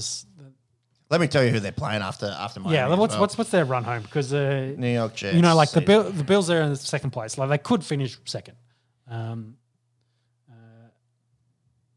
Well, they got Dolphins to start with. So Dolphins, hard game, but then this is their run home. Commanders at Cleveland, at New England. At Cleveland, I think is probably hard. But New England, you know who thinks that they're 3 winnable games? Aaron Rodgers. Yeah, true. So there's maybe so what if they won 1? That's 2, his 3, why. 4, 5. They've only won 5. So they'll be 5-9 if they lose tomorrow morning. So then they'd have to win out to finish 8-9. I feel like 8-9 doesn't get you in. No, I think you're gonna have to win pretty close to 10 games to make the playoffs. Yeah. So even if they win out, they finish 9-8. Yeah. So they have to win tomorrow, and I feel like that's unlikely at Miami. So for mine, why risk it? Yeah. If they somehow magically manage to win, then maybe they and some of the other results go their way, then yeah, he might consider it, but that's why I think tomorrow is the big decision. And If also they- a game, they're also 2 games behind the Bills, so they need the Bills to be to lose as So well. it's not just about him coming back and winning out, which is highly unlikely. They also need other Yeah, results. they can't win that division. Yeah. because the Dolphins have got that, but they compete enough in the AFC to steal a wild card spot because it is quite open there. Their problem is how strong the AFC North is because at least 2 teams will go out of the AFC North. Most likely. Yep. For mine, stay home, listen to Dolphin music. Get ready for next year. Yep. Petition to change the turf to grass. I'll sign it. Curry sets, fires, puts it up. Bang! The Los Angeles Lakers in the NBA's wet dream win the inaugural in-season tournament, the biggest franchise winning their new concept. They beat the Pacers by 14 points in the final. Now, that is the only game from the tournament that is not a regular season game. It doesn't count? Doesn't count. Yeah, interesting. Okay, so everything else It's just part of their record. Yeah. able to work it out. What were your thoughts on the in-season tournament in general? I think we've covered it. Like they wanted to hype up the start of the season. It's a long season. Competing with football. Yeah, you make that pre-Christmas conversation on the NBA mean something because usually it's just like, oh, wait until after Christmas and then you can kind of see where the teams are, who's going to be good, etc. I'm potentially going to make a run. So get interested in the early games, make sure they matter a bit more. This is kind of the point, and I think they've done it. I think the Lakers need to celebrate like they won a championship, probably champagne and everything. It's like, oh, okay, cool, yeah, I guess. But if you're on the back end of their 12, and like the guy's not in the starting 5. That's right. You've ridden the pine and just made $500,000. Yeah, it matters to them. That's Yes, right. definitely. I'd be getting the champagne out. Yeah, and I've seen a lot of the jokes that LeBron's the GOAT because MJ never won an in-season tournament. But yeah. Yeah, but Bronny has more college points now than LeBron ever had, so there's that one too. True. So, yeah, I think they wanted to do something. They've tried it and, I guess, generated enough interest in it. Whether the longevity of that can then maintain the entrance will be interesting to see in seasons to come. But, yeah, I think it's kind of an idea that will be good for a couple of years and then might die off and then go back to more traditional kind of basketball. But, I mean, it was interesting. They got to fuck off some of those courts for mine. That nearly gave me a migraine. Yep. Some of them were way too leery, couldn't see the ball, didn't know what was going on. Some of them I thoroughly liked. The more understated ones where it just wasn't an absolute, visual explosion and, your cerebral cortex is trying to process everything at a million miles an hour. Yeah. Some of them where there was less colour but still a bit more lairish than your average court I quite liked, and some of them I was like, this I can't watch. Yeah, to use a cricket comparison, the T20 is to Test cricket. They kind of need to find that nice balance of what's like a fun event that has a bit extra from your traditional basketball that they can generate hype, get more people to the games, make it more interesting for the start of the season. And like you're saying, I think they maybe gone too far one way. They got to just find that nice kind of middle ground that then makes it good, makes it fun, makes it sustainable. Probably is the main thing. Yeah. I like the concept. It obviously needs a little bit of tinkering. Let's put it that way. Draymond Green suspended indefinitely. Absolute brain explosion for a bloke who's had a few in his career. Yeah, just coming off suspension, of course. Turning for around. his rear naked, so he's gone to right hook. Maybe he needs to so stop he's worked practicing his he's MMA. worked on his grappling and his striking. So once he can kick, he'll be a complete fighter. Yeah. How tall pretty is he? bad, man. Is he 6'10"? No, he's 6'7", 6'8". He's not a huge power forward. Yeah.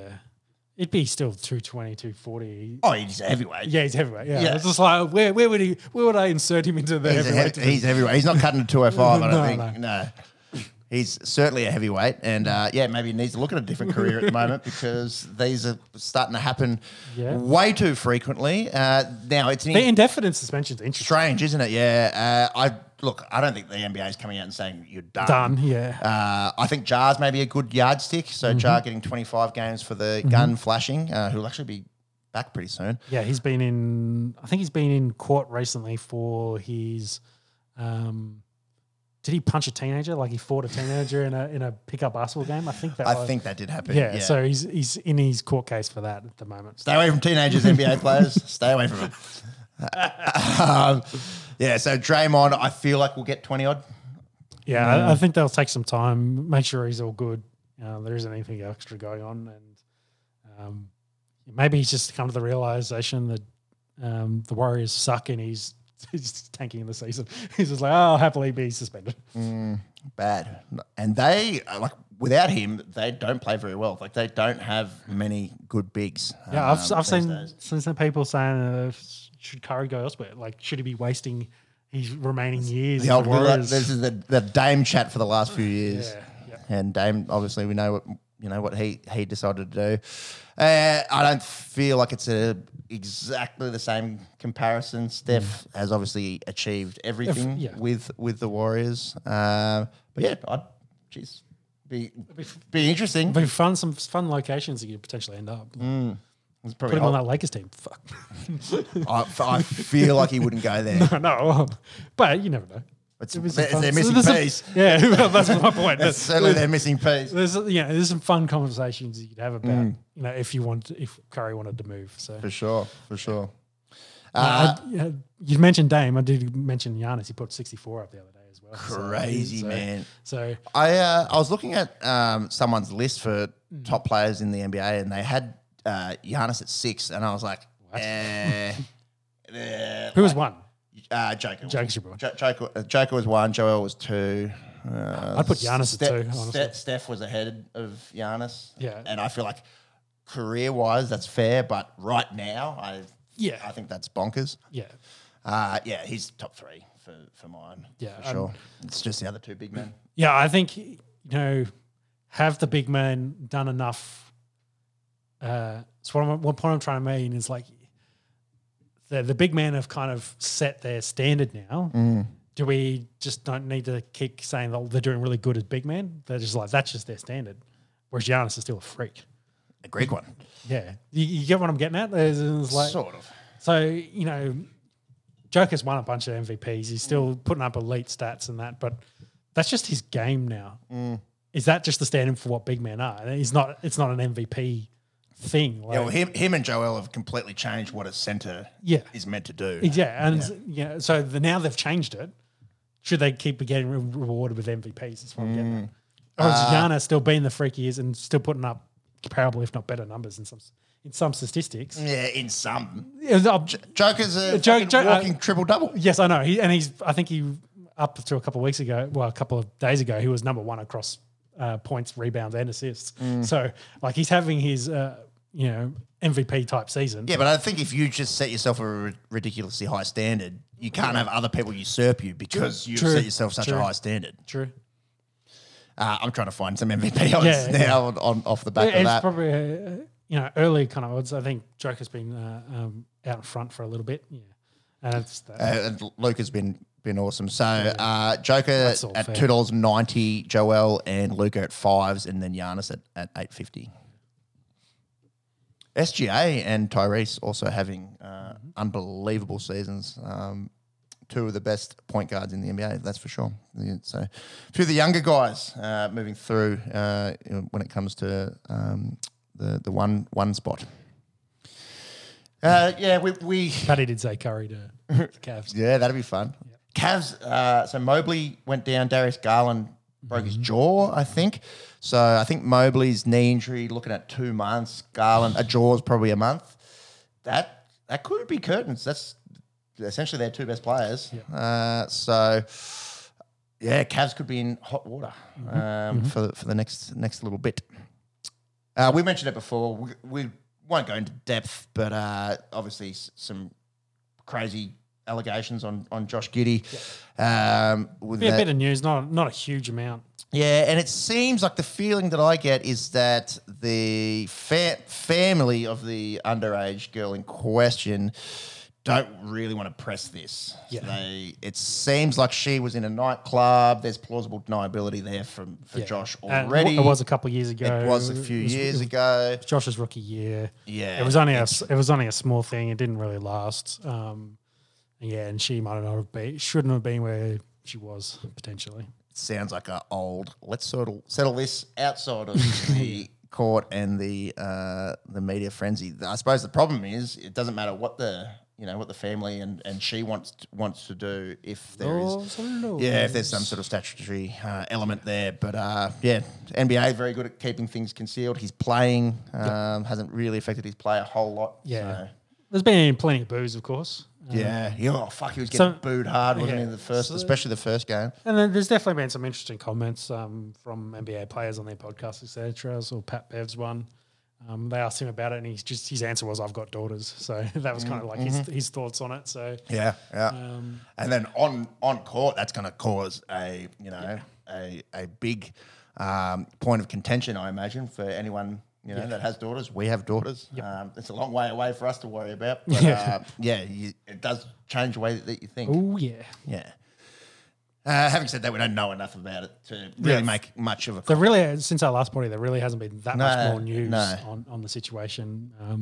I guess as the coppers involved do their job and look into it. Yeah.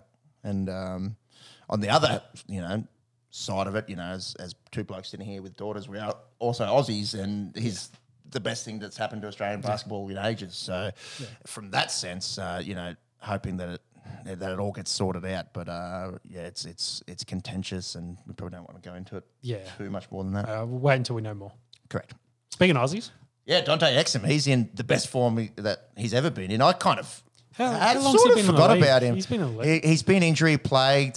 He's been around a few teams. He was undersized when he came out. So he still hasn't really put on much size anyway. But at his position also doesn't need to be huge. This is his 28. Is he 28? Wow, I thought he was younger than that. His last 5 games had been pretty critical in the Mavs run. He's been in the league since 2014, so this will be his 9th season. How many teams? Obviously with the Jazz, Cavs, Barcelona, Belgrade, and then back to Mavs. That's why. So he went to Europe for 2 seasons, and then came back to the NBA. And it's funny, isn't it, when guys go to Europe that obviously they pick up parts of the that more sort of FIBA style basketball. Yes. And they often come back to the NBA and a bit gritty, a bit more technical, and whereas the NBA is kind of, I guess, a little bit more flair as well.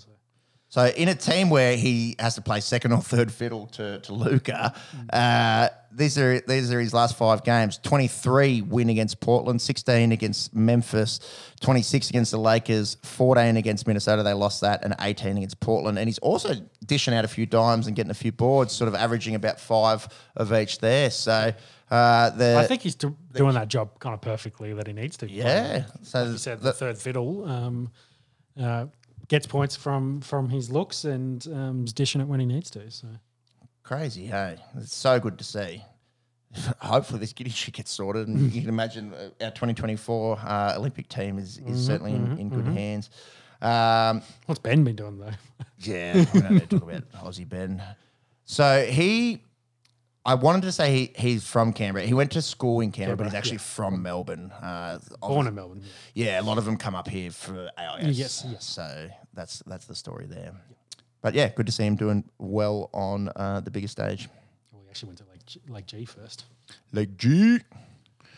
A little bit of NBA standings. The Minnesota Timberwolves are killing things. Good. Yeah, they're one there. The Ant-Man, we're talking about best players in the NBA before. I think top 5 is too much of a stretch. I'd listen to you if you wanted to talk about top 10.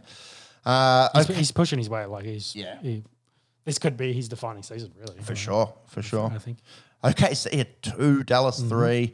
Denver dropped a little bit since the last pod, down to 4. Sacramento Kings, again, you want to talk about top 10 guys and argue for De'Aaron Fox, I'd probably wouldn't argue against it. My top 10's starting to look like a top 20. Top 18, but top 20 maybe, but that's all right.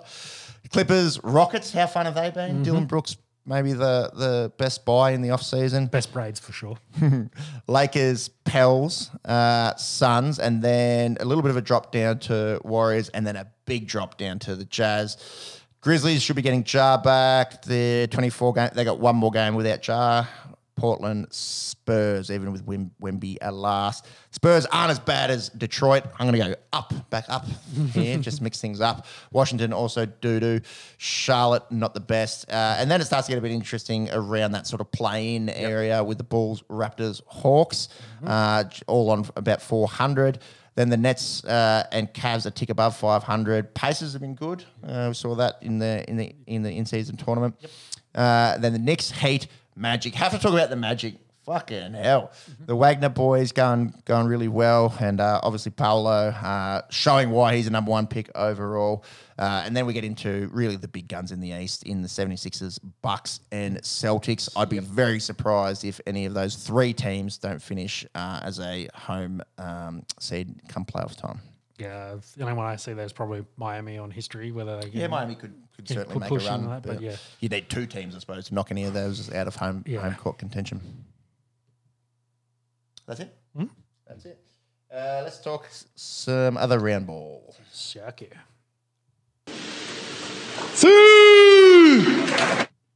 Quite scary scenes today. Very eerily similar to what we saw with Denmark and Christian Eriksen at the Euros last year. As Luton Town captain Tom Lockyer had a cardiac arrest on the field. Match was abandoned. It was 1-1. It was about 71st minute. And he's stable. So thank God everything's all good. Medics did a brilliant job. Rushed him off to the hospital and he's all good. It does widen the conversation around cardiac events in sport. Soccer, it's so weird. Soccer is like so far ahead of any other sport when it comes to cardiac events, which made me think a bit about the AFL today. And we haven't really seen it in the AFL. Cardiovascular-wise, extremely taxing sport. I don't know, I suppose soccer's a world game. So many more, participants, so that probably inflates the numbers a little bit. Was it contact at all, or was it just... No, it just dropped. It just dropped, So unlike the Damar Hamlin one, which was the hit basically in that area. Yeah, what they call it, commotious something. Sound like a fucking Harry Potter spell. Yeah, because I think we've had a couple of those in the NRL. Not in the NRL, but the lower leagues of league. Yeah, there's been a couple of deaths. So. And Corey Harawira-Naara obviously was okay, but similar sort of event. But again, that was a contact thing. Yeah. Whereas this, it seems to be the heart is just working too hard in a cardiovascular sort of sense. It's a pretty damning list if you ever look at the professional soccer players that have actually died whilst on the pitch. It's pretty extensive. So is that because a lot more people have undiagnosed heart defects? Like there's some of it's that, and then some of these guys, their hearts are perfectly healthy. It's just the constant the Bruce Lee sort of too much training, too much strain on it. It gives up the ghost. Coming from someone who is sort of in health but has no idea about the heart and couldn't read an EKG or ECG as we say here to save his life. My understanding is these guys become so fit and they're just constantly putting their heart under extreme stress. And for whatever reason, often it's heat, but not, it's England in December. Yeah. Just spontaneously the rhythm goes and they have a cardiac event on field. It's also interesting, I'm getting a little nerdy here, but like from an epidemiological standpoint, often it's been African players that have struggled with these sudden cardiac events, but now this is two European, so one British in Tom Lockyer and obviously Christian Eriksen year before last. So I don't know if there is, I'd be speaking out of line, if there is any sort of genetic involvement there. But the sport that really stands out for this happening is soccer. Yeah, well, you see the regs of like Ronaldo and the amount of work they put in. So you can see why. Yeah. But the flip side of that, like I think about undiagnosed things or stuff like that. These guys get the best medical care there it is, and I think they screen them now. So and like the NFL Combine, like you guys get checked for these sorts of things, and they get picked up pretty regularly. So these guys get looked up. This guy had an event as well. When they were trying to come up earlier in the year from the championship as well. So that'll be interesting how that all unfolds and should he have been playing, et cetera, et cetera. But some serious questions. Yeah, But then again, if he's healthy, like same with Ericsson, like he had his and he's been healthy, he's been fine since. yeah, and good luck telling these professional athletes that you can't play as well. Yeah. Oh, my livelihood, and you're forcing me into retirement. So, Or especially for Luton, you know, the story of them coming up and their home ground feels like an absolute, you know, park ground, and everyone's it is seen, a park ground. That's It's right. a neighborhood backyard. Everyone's seen the reels and whatnot on social media of people glowing up the stairs, and you're in someone's backyard. Yeah. So for someone like Tom Lockyer, who was there for their ascension up to the top flight, good luck being his cardiologist saying, no, you can't play. Yeah. So it'll be interesting. The main thing is he's okay. He's stable. Will obviously be facing a lengthy stint on the sidelines, you'd imagine. But yeah, it's a bit scary, little eerie that it's happened to two such high-profile players in the last few years. Man City struggling as a United man. That's good to see, although United not much better. Just love they're scoring fine. A lot of high-scoring draws. Just can't win. They just can't. Bit like my fantasy team. Love high-scoring draws. So also played. Look at the run that they've had. Yeah. Draw with Chelsea, draw with Liverpool, draw with Tottenham, lost to Villa, and we'll get to the villains in a sec. Beat Luton and drew overnight with Palace, and a pretty ordinary way to draw. 94th minute penalty. Erling Haaland's missed the last two. He's got some sort of foot stressy. I don't think he's going to be out too long. So that obviously affects things when, you know, the most freakish marksman in all of world football misses a few games. Also, Rodri missed a few. He's been back for a few, so I think some of those he wasn't available. But some chinks in the armour for Man City, and it makes it really interesting for the competition in general, especially over the last few years where it's essentially been Arsenal versus City and Liverpool versus City the year before. That top is really wide open. So Liverpool currently on 37. They play United overnight and beat them 7-0 last year. So they'll definitely be trying to emulate that. Arsenal looking pretty good with 36. The Villains, how about it? 35. They've only lost 3 games. They've had 11 wins. They've knocked off some pretty quality teams. So they're pretty fun. Then we get to City, Tottenham, Newcastle, United, Brighton, West Ham, Chelsea. That's the top 10. What's Tottenham's run been like recently? Yeah, so they've actually had a bit of a slide as well. So remember the start of the year and how well Ange had started and Premier League, you know, coach of the month and whatnot. So Beat not Forest. yeah, recently. they did have a few pretty bad injuries, I think, as well, which sort of sparked a little slide, but they haven't been bad.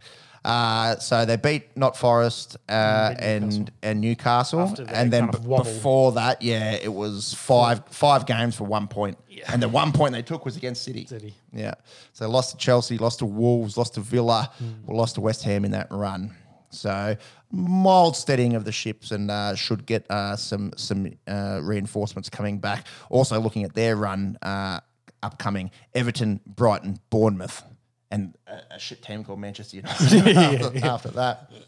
Bro, United are hard to watch. We were talking about the Packers before. United, Katy Perry, hot and cold, lost to Newcastle, beat Chelsea, lose 3-0 at home to Bournemouth.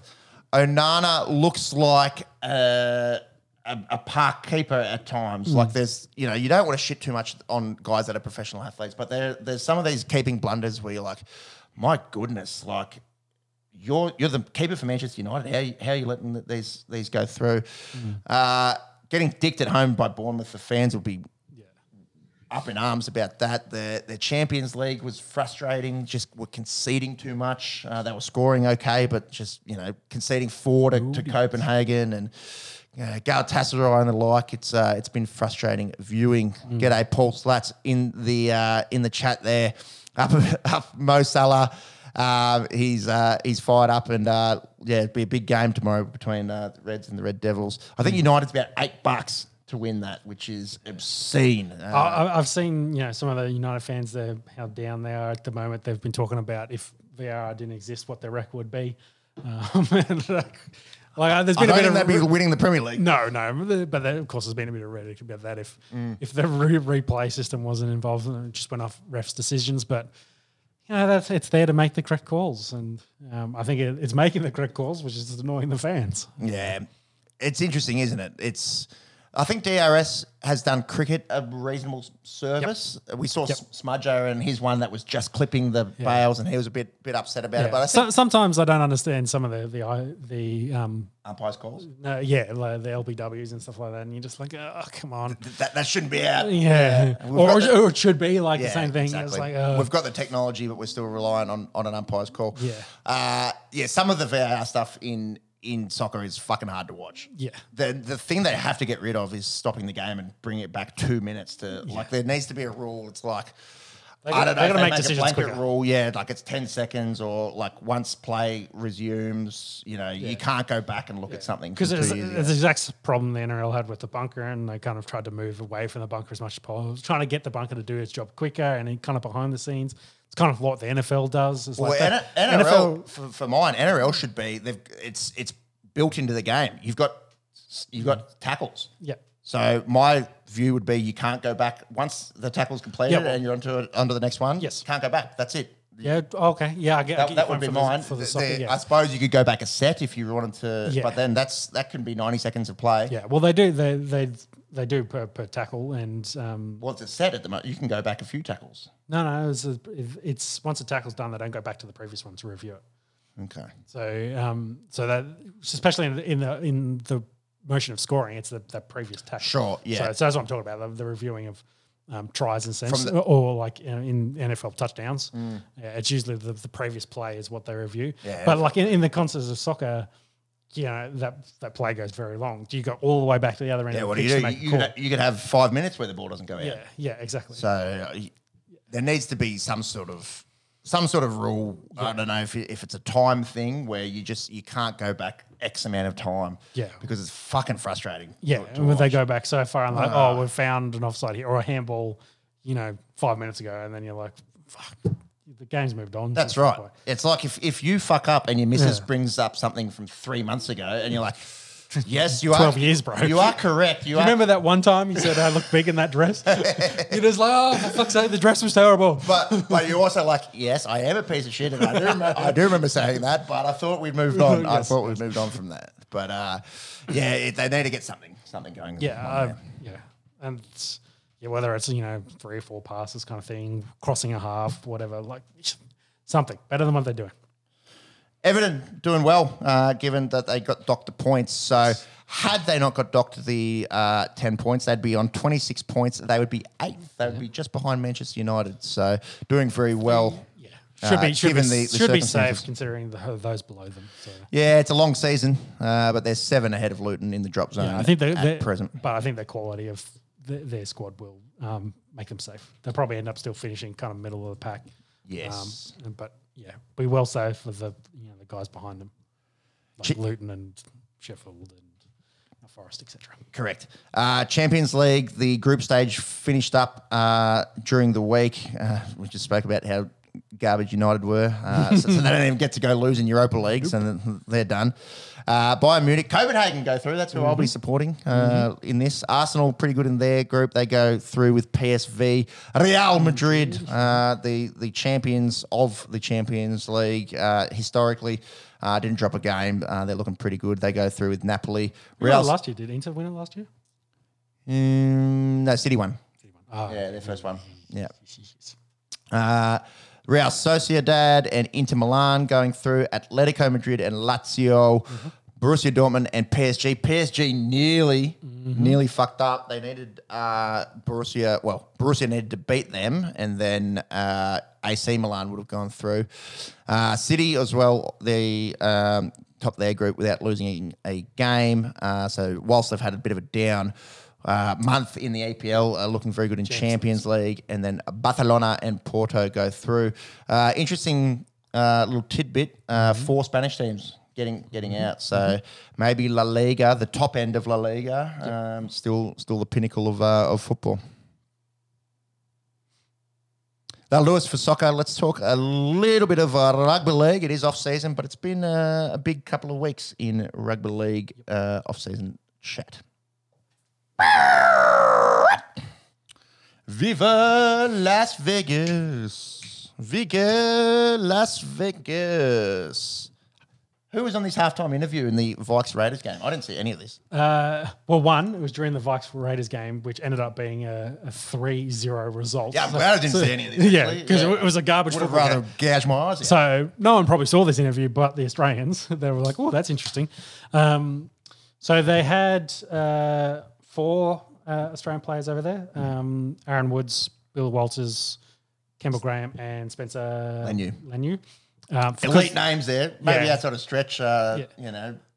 Representing of their 4 squads, of course, where they, it makes more sense to send Reece Welsh, DCE, Tedesco, and Insert Panthers player. Sorry, not Panthers aren't there. Who did I miss? Broncos. No, I did Reece Walsh for Brisbane. Campbell Graham's all right. Campbell Graham's all right. Yeah, do you send Latrell. Latrell? Yeah. Who else is a face of them? Cody Walker, maybe. Why isn't Russell Crowe as a name celebrity that's into NRL? Why isn't Russell Crowe doing this? Yeah, that's true. Yeah, to get a few of the Yanks in. Yeah. A little bit of gladiator cross reference. Yeah, because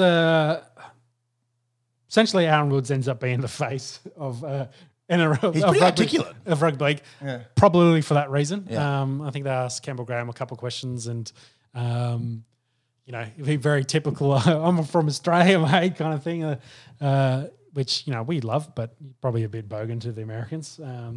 So Aaron Woods, talked very well about the sport and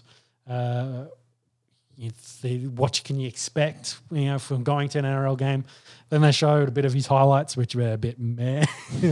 some average looking hit ups, which no fault of Aaron Woods. He has played for Australia and New South Wales. New South Wales was probably one of the best props in the game. Probably on the back end of his career now, though. I think that's a fair statement. As a bit of more of a role player there for Manly, but yeah, it's not the forefront of spectacular you want to use to sell during a middle of an NFL game at halftime where you might have a couple million viewers hopefully still sticking around. They might the actually poor be interested NRL though for it to be that fucking clusterfuck that was that game. At least it was a Raiders game. It was a Las Vegas game, so you hopefully get people in Vegas fans if there are any to come along. Wonder what a ticket's going for, nosebleed. For this? Want it to be cheap. I don't know. Yeah, hopefully cheap. And I also wonder how many Aussies will just make it part of their America trips. Yeah. So, yeah, they're not the biggest faces, not the best kind of, representation for trying to show it. So, yeah, a little bit underwhelming for, Australian fans seeing what they're kind of trying to sell it over there for rugby league in America. Plus, all the references to rugby this, rugby that. Yeah, they really need to say league. It's a different sport. This sport's not dying in this country. Yeah. I think they should just largely forget about it. Just embrace rugby for now. And then, it just is rugby. Yeah, and then just educate them union versus league in the future. The Yanks have struggled with soccer and football, so I don't think you're trying to teach them about rugby union, rugby league is worth the time. Just call it rugby for now. There's such an easy comparison. One's American football, one's Canadian football. One's awesome, one stinks. In my humble opinion. Yes. So, I for now just embrace it. And so then from that, so they did that was a Thursday night game, I think. So then the next day they were because they're in Vegas. They went to. I think that was a Thursday. Sunday morning. Raiders. Yeah, I think it was a Sunday game. Yeah. No one knows because no one watched it. No, it was Sunday because it was a Sunday late window game. Yeah. Okay. So the following day they then toured the UFC Performance Center, of course, trying to hype it up. The UFC Performance Center is of course in Vegas. Hanging out with Forrest Griffin, he runs that. I didn't know that. Yeah, he's kind of. He semi-runs it, semi's their face. So he does all their promotional work in that spot. Getting a photo with Forrest Griffin's pretty good. And they've done a deal supposedly with the UFC to have access to the Performance Center as, I guess, their training facility for those 4 teams when they come across to Vegas, so they can work out there, etc. For those games. So, interesting, and another kind of trying a combination of like for like, tough sports, etc. Trying to generate a bit of hype and a bit of interest. Also, supposedly, I'm not sure when the combine's going to happen, but they're going to do an NRL combine as well in America. I love this idea. Yeah, and they said they're going to give out 4 contracts, NRL contracts. But they should make this a TV show because I'd watch it. Yeah, well, like they did. What was that one they did here where they got the NRL guys, the fringe guys? Yeah. Whether something like that, or whether they do Jordan Mailata, that kind of story. You follow them going through getting ready for the combine, potentially getting picks, that sort of thing. I thought it was really interesting because there's plenty of course, we know there's plenty of American talent much that comes out of college football that goes nowhere, essentially. So there's plenty of guys that could potentially be interested in this thing. But then after watching Mark Sanchez and Forrest Griffin try to throw passes during their highlights, it was like, oh, they might be lucky to give out 4 contracts. Wingers, I feel like my joke in there is if Tarek Sims can throw 12 passes in a season, I think they could probably find some talent that can run the football. So yeah, I think it's only going to be that. Could you play anywhere else?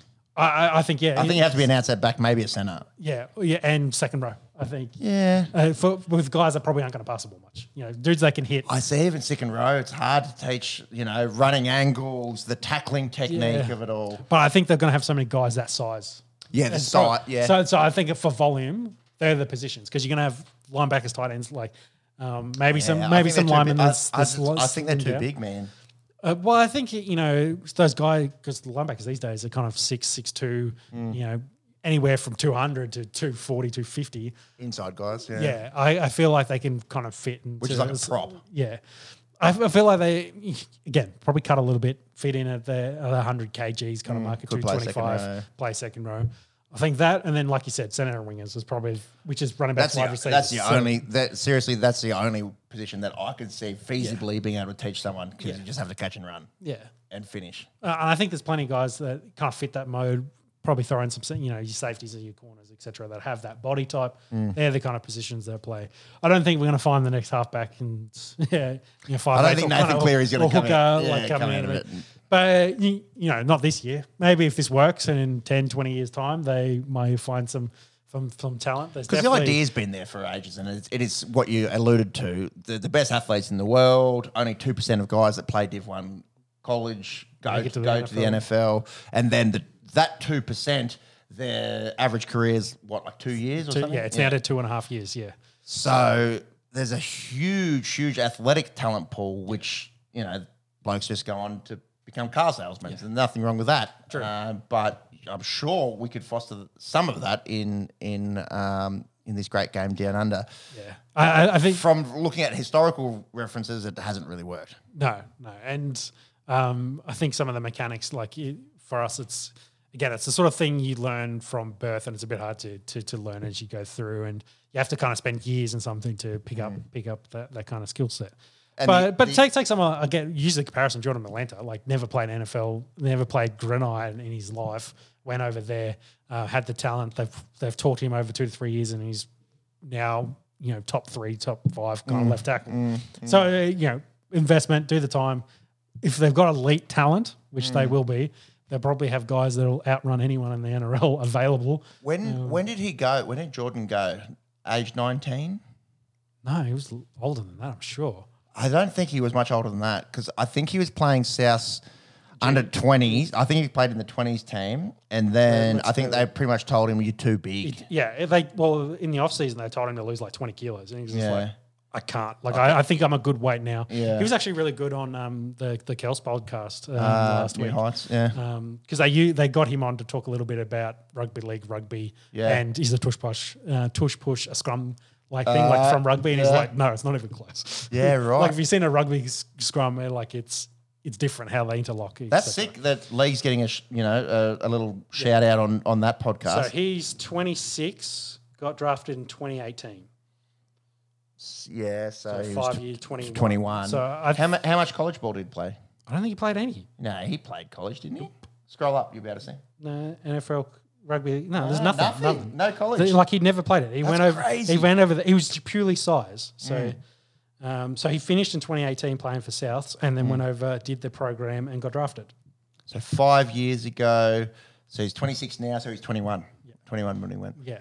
Incredible. Yeah. So, same sort of theory. If you got a guy coming out of college, probably around that 21, 22 mark, bring him over 3-4 years. Hopefully they've learned the skill set, 25, 26.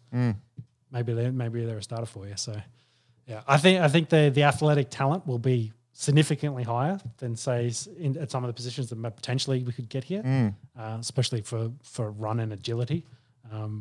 But the technical side of it's going to be the hardest part to learn, but that's always the case. But you get those genetic freaks, you come over, you teach them. So one bloke, you can chuck him on the wing for your Brisbane Broncos. Yep. Who you going? Oh, at the moment. From the NFL. Who's the best leaper at the moment? Oh, for finishing. Yeah, if you think about Cortland Sutton, just using a Denver guy I can think of, for a guy that's one-handed, catches to kind of finish things like in the end zone. If I'm trying to kick into a winger going up, I think Cortland Sutton's up there as one of the best kind of high ball like competitive. What's the thing they call it? It's not competition. It's not competing. What do they call that when the ball there's an actual term they call it. It's a complete mind blank what the NFL term is for fighting for the ball. Fuck. Let it come to you.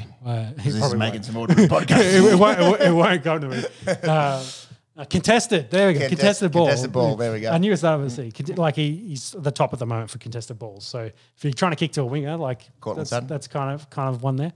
But there's plenty of guys. DK for mine. Yeah. Could you imagine the Dragons have got DK on the wing? Yeah. Or fullback, just get him running. But again, it's too hard. I don't think they can play fullback. I think it's too hard a position for him to learn. Defensively, yes. Yeah, I think. And reading the game and directing the traffic and the involvement and the support play. Having said that, if DK gets the ball 5 meters out and you're the other winger, DK is probably like a great size for, say, a centre. I think he'd be perfect. There and he can play prop. Yeah, like he's big enough. Teach him a little bit of wiggle, and if he can pass to his winger, then it's all good. Yeah.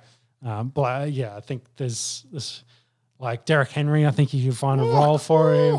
Like you just give him the ball and let him stiff arm blokes. Like that's something. I think that's the point that I was going to try and do is find those genetic freaks that probably haven't worked out in the NFL. Yep. Give them a chance and see if they want to do it. And this is going to be my segue is I think it's probably going to be hard to entice a lot of these guys. Like, yes, it's good money. It's not NFL money. And you think of Luai, who's potentially going to sign this $6 million 5-year deal. It's $1 million a season. Practice squad guys get more than that. And maybe they want to stick around to try and kind of push their agenda. That's the caveat.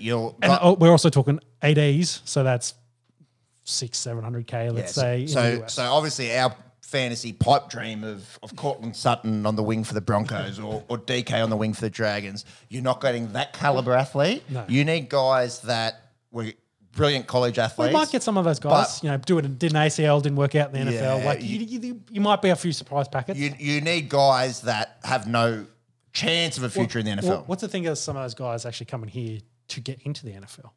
Like do a reverse Jared Hayne. Like I can't get on a squad. There's no, I guess the XFL is kind of filling that gap at the moment. How? You got to go and learn a new game to showcase your skills? I know, but that's still the point. Like, you got to show you're getting tape.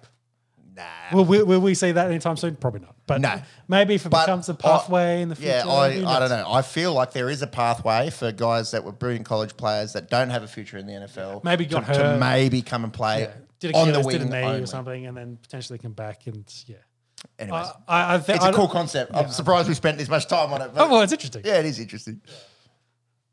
No, it is cool. And they just should make a TV show out of it. You know, maybe they find the nose tackle and he's the next prop.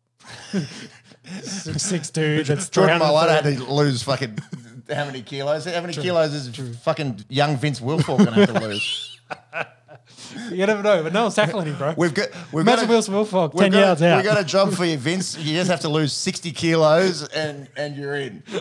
Shaq Mitchell says hi. There's definitely some big boys in there. That is true. All right. Can we talk about probably the biggest story from the week? Yeah, let's talk. I tried to segue into it, but let's West Tigers. Well, first West Tigers. Bit of a shit show as usual. David Nofaluma not wanting to train / play there anymore by the sounds of it. I think to me it feels like holdout. Like I don't think he's good enough to hold out, man. Yeah, I think he's had a taste of what the Stormer had to offer, and he's like, fuck the West Tigers. I ain't going back. You can't make me. Yeah, I don't want to play for the guys anymore. I play for Melbourne. Yeah. Which I feel like if he forces his way out, I think he'd end up in Melbourne within a minute. So I just don't think he's happy there, and he's trying to force his way out. That's the way I feel it. Yeah. And then following on from that, they sacked the whole board. The whole board, bro. Because I think they have 3 major shareholders. One of the major shareholders asked for the review, and then they got one of their legal firms to do it. Did the full review, etc. And I think out of that, it kind of was like, hey, probably want to change direction, start again. So they have influenced the other shareholders and essentially sacked the entire board. Board's gone, and to the joy of West Tigers fans, A lot of people celebrating, hey? yeah, so they've been a poorly managed / run venture for a long, long time. I've talked to people that have tried to do business with them in the past, and unprofessional is probably the easiest way to sum all that up. They're just not guys that know how to run a professional business, and are probably just more interested in the NRL side of it than anything. But they've sacked a lot of them. And then Shane Richardson, who used to run Souths for quite a while, is one of the interim guys, and I can't remember who the other interim board member is. But they're the two kind of, I guess, going to run it for this year, or run it until they put in place the new board. Actually, I think they said they want to do that by Christmas. Really? I did vaguely remember that they were going to try and put a board in place before Christmas. Oh, that's right. There was the former Premier for New South Wales. Is the other board member. So so they've named 2. Yeah, they're the interims at the moment. Yeah, so Barry O'Farrell is the other one. And then they've got to obviously find another 3, 4, however many sit on their board. So whether those 2 will stay long term, it will be interesting. But they're going to essentially start the board from scratch, which I think is really, really good. Seems like these 2 guys have backed Benji as the rookie coach for this season, and they have to. Like, he's integral to that club. I've got no other options. Well, yeah. There's that, but I feel like what Benji can bring to the table, experience success at a club that hasn't had a lot of success in its 20-odd years as a joint venture. I think Benji has to be the coach going forward. Yeah, well, that's by all accounts going to be the case. And with that, then the biggest news point they've got is Luai, they're trying to sign on a long-term deal. Announced they are pulling out of the Fanua Blake conversation, though, who I think Dragons and Bulldogs are the most keen for. Likely, but I think they've pulled it in, targeted their focus on Luai for this, and by all accounts, maybe upped his deal a little bit. It's now a 5th year, which is probably just an extra year option to get it over 6 mil plus is what they're saying. So it's reported as it's being a done deal. Yeah. 5 years, 6 mil. So 6 plus is what they. Yeah, so maybe he's going to get 1.2 a season. I think 1.2 a season, which is really good money for Jerome Luai. Yep. But then he went out on his Instagram and said that he hasn't signed it yet, but he obviously told his Panthers teammates that I'm going to sign it. It's going to happen essentially. Yeah. So it sounds like they told them in the morning, and then whoever leaked it, probably Penrith, by the afternoon said he's signing. He's going to the Tigers. So. He hasn't officially put pen to paper. It's looking likely he'll probably do that the next week. Then there's supposedly a 10-day cool-off that they talk about, whether Penrith could try and get him back. And I think they've only offered him a 2-year, $850 kind of deal to extension. So I feel like for me, I think we've talked about his age and where he's at. This is his big contract. He's won 3 comps. Yeah, he's done everything. Cash in. Yeah. And see if he can be part of that Tigers rebuild, because they're going to need it. Bloody oath. Maybe a little bit of hope for West Tigers fans. As a Dragons man, that makes me a little nervous. A little bit nervous. The last few years I've said, oh, thank God for the Tigers. Yeah, avoid the spoon. Anything else, league? No, otherwise, yeah, pretty quiet. I think most of them had their early boot camps and then they'll, of course, break for Christmas and then they'll get back into off-season training in the new year. It's cool with the advent of social media and you see more and more each year how much goes into an NRL preseason. Yeah. My God, they looked tough. All right, let's wrap this up with a final round. Pretty good card, or UFC 296 happened today. Good card, kind of boring fights. Would you agree? Yeah. Where do you want to start? Do you want to start at the top? Yeah, start at the top. I only caught the last three of this today. So we'll start with Leon Edwards defeating Colby Covington. Unanimous decision. All judges scored at 49-46. Yeah. Giving the fifth round to Colby. I think he probably could have got the fourth as well. Yeah. But I was happy with the decision. Yeah, I think the decision was the right decision. Edwards minimum 1-3, and I think Colby left it a little bit too late to kind of start pushing his case. Because I definitely won 5 and I think he won 4. And, you know, the visuals, I think commentary kind of talked about it, with Edwards kind of taking it easy to finish off and Colby on top to throw a few shots to see what happens. You know, there was the big hoo-ha at the press conference leading into it, but Edwards fought a smart fight, did what he needed to do, and Colby, I guess, looked old, looked slow, looked rusty. He's been out for 2 years. Yep. I'd probably give him credit to going the distance with Edwards. I think, again, the commentary, Rogan and DC probably covered it well enough that he'd be disappointed in what he did in those first 3 rounds, considering what he did in the last 2. Maybe should have pushed a bit earlier and try to push his pace, which is going to be difficult for him going forward for, say, a rematch or being in the top of that division, now being 35 years old. I was going to ask how old is he? 35. And Leon, obviously, with the title defence, only 32. Yeah. So I think there's plenty of other interesting, fun fights in the welterweight division for Edwards going forward.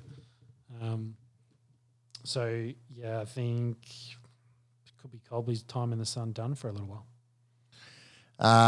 So moving forward, Bilal Muhammad was in attendance. Do you think he gets the next shot? I think they should give it to the bloke that was on the third fight. Rachmanov. Yes. Yeah, he was dominant. And no... undefeated, 18 straight wins for him. What's his UFC record? I can't. It's not. I'll be able to find that out for you. Yeah. I think they should give it to him just on the basis that he's from Kazakhstan, and the Borat gear that we could do on this podcast would be brilliant. Okay, so 18-0, 6-0 in the UFC, and Magny, only and Thompson.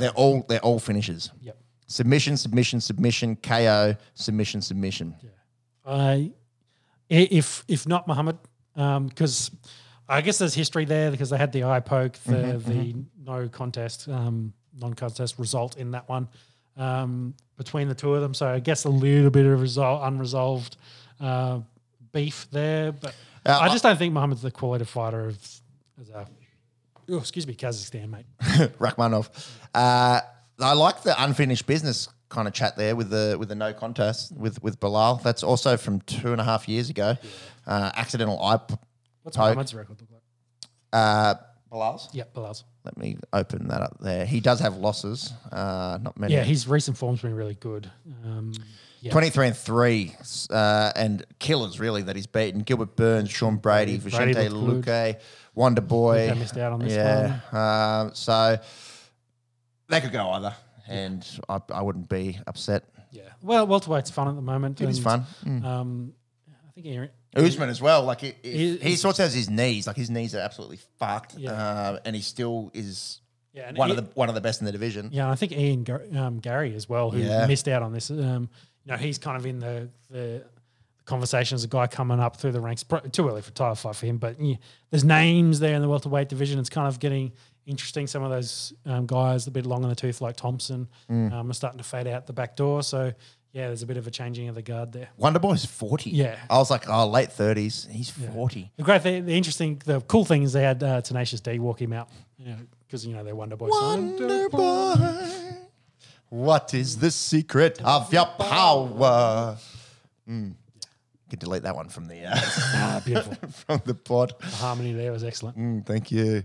So Leon wins, probably gets Muhammad or Rakhmonov I think upcoming. so. You had the rankings there. Is there anyone else floating around? Usman, I suppose, is the only other. Yeah, they're not going to run that back after the wins there. Colby, Gilbert Burns. Gilbert's just been booked, so they just announced a whole bunch of fights as well. So you tell me who Burns is fighting. After that, I think you can put a line through everyone because Wonderboy just lost, and I don't think Sean Brady. Sean Brady just had a good big win, but I don't I think they're too low in the rankings. Yeah, he's not in the conversation. Yeah, exactly. Ian Gary's ranked 10, so he probably needs one more big win, you'd think. They're kind of fast-tracking him a little bit, but yes, he needs some wins.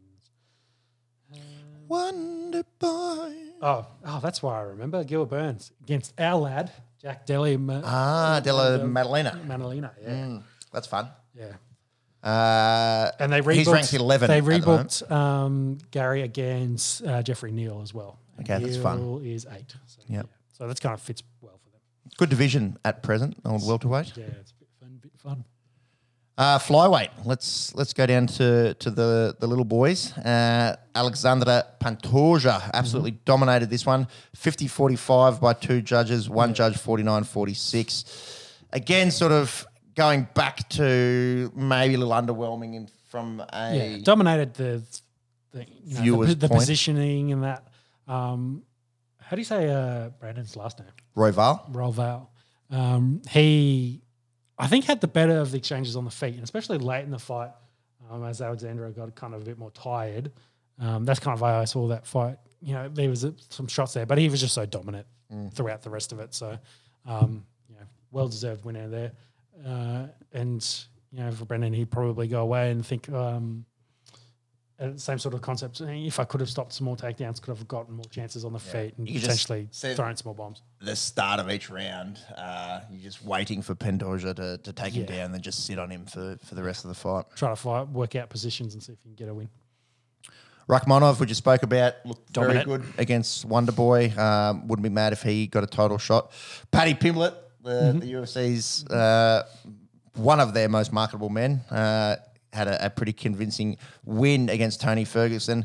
Did Tony leave the gloves in the octagon? I don't think so. Jeez, no, man. But yeah, he was dominated essentially in this one. 1, 2, 3, 4, 5, 7 6, losses in a row. 7 losses in a row, albeit all killers.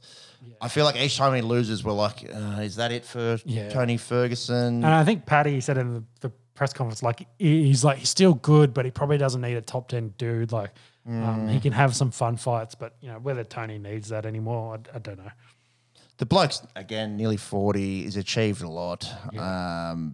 It's hard watching him get knocked out and bashed. And, he went the distance in this one. He did get knocked down in the first, but I think he was outstruck 124-60 something like. Yeah, he got bashed and hasn't really been the same since that face kick from Michael Chandler, which I think doing the ACL probably didn't help. Leading up to his Khabib fight is probably the start of the downfall for him, unfortunately. He was training with Goggins, wasn't he, in the lead up to this? Yes, fairly sure. Yeah, the ex-Navy SEAL. Yeah. Stay hard. Yes, yeah. Who's going to carry the boats? That guy. Yeah, I feel like he should retire. But again, it's like talking about soccer players before and telling guys that all they know is their sport and their passion. It's hard to tell them to hang them up. Yeah. Josh Emmett knocked out Bryce Mitchell in the first round at featherweight. That was a bit of fun. Yeah, it was a bit scary. It was one punch knockout for Mitchell and he went face down and then had a seizure basically straight after. I didn't know he had a seizure. Yeah, he was full convulsing and they go badly. That's not fun, bro. Take back the because they and they did they do him dirty because they showed Josh celebrating and then Rogan on commentaries and it's he sees he cut the camera straight to him and he's there just failing. I was maybe he shouldn't have done that, but so not some great visuals there. No. He was in all sorts, and they struggled to get him out of the arena a little bit. He was a bit banged up, which is a bit of a coming down for him because he was on the charge, and Josh is kind of a bit of a gatekeeper in that division. So 38 himself, Josh Emmett. His only loss, Bryce Mitchell's, was to Ilya Tapura, who Volk is fighting next. yeah. He's a bit of a character as well. Bryce Mitchell Oh. loves to play the redneck character. I feel like a fair bit of it is character. Yeah. And then the only other interesting one I think was Kobe Garbrandt, on the bantamweight. Finally got a knockout, and he didn't get knocked out himself on the prelims. So he can be around and have some fun fights. Former champion. He's actually on a 2-fight win streak after all that. But yeah, He was 5 out of 6 losses before that, including Kaikara France and Rob Font and double Dillashaws. And plenty of knockout. Yeah. Got one back, decision, knocked out.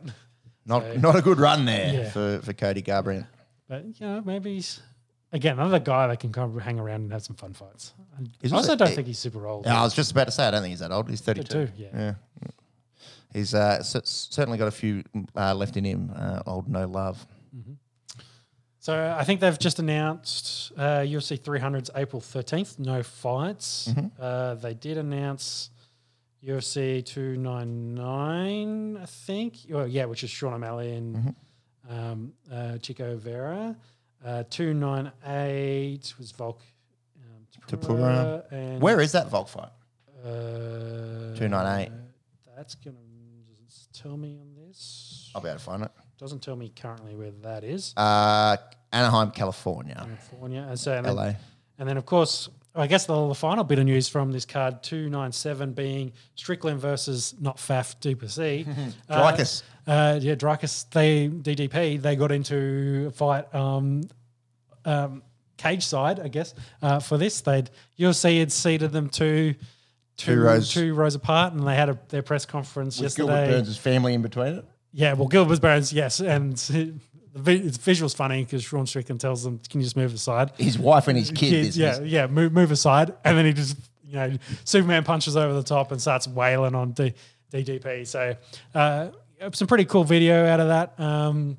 If you're into that, whether that's hype or anything, whether anything will come of it. Their press conference was a bit ugly about who was having sex with what other men. It was essentially how their back and forth of their press conference went. And it was a little... Not that there's anything wrong with that. No. Some of the comments, I think Sharon made a pretty bad one. Used that F word and kind of regretted it straight afterwards. It's like, fuck, I shouldn't have gone there. No, you shouldn't use that word anywhere. Yeah, so it got a bit nasty, and then of course they fought the next day for whatever reason. UFC put them 2 rows apart, and they got into a bit of a scuffle, and had a few things to say on Twitter afterwards.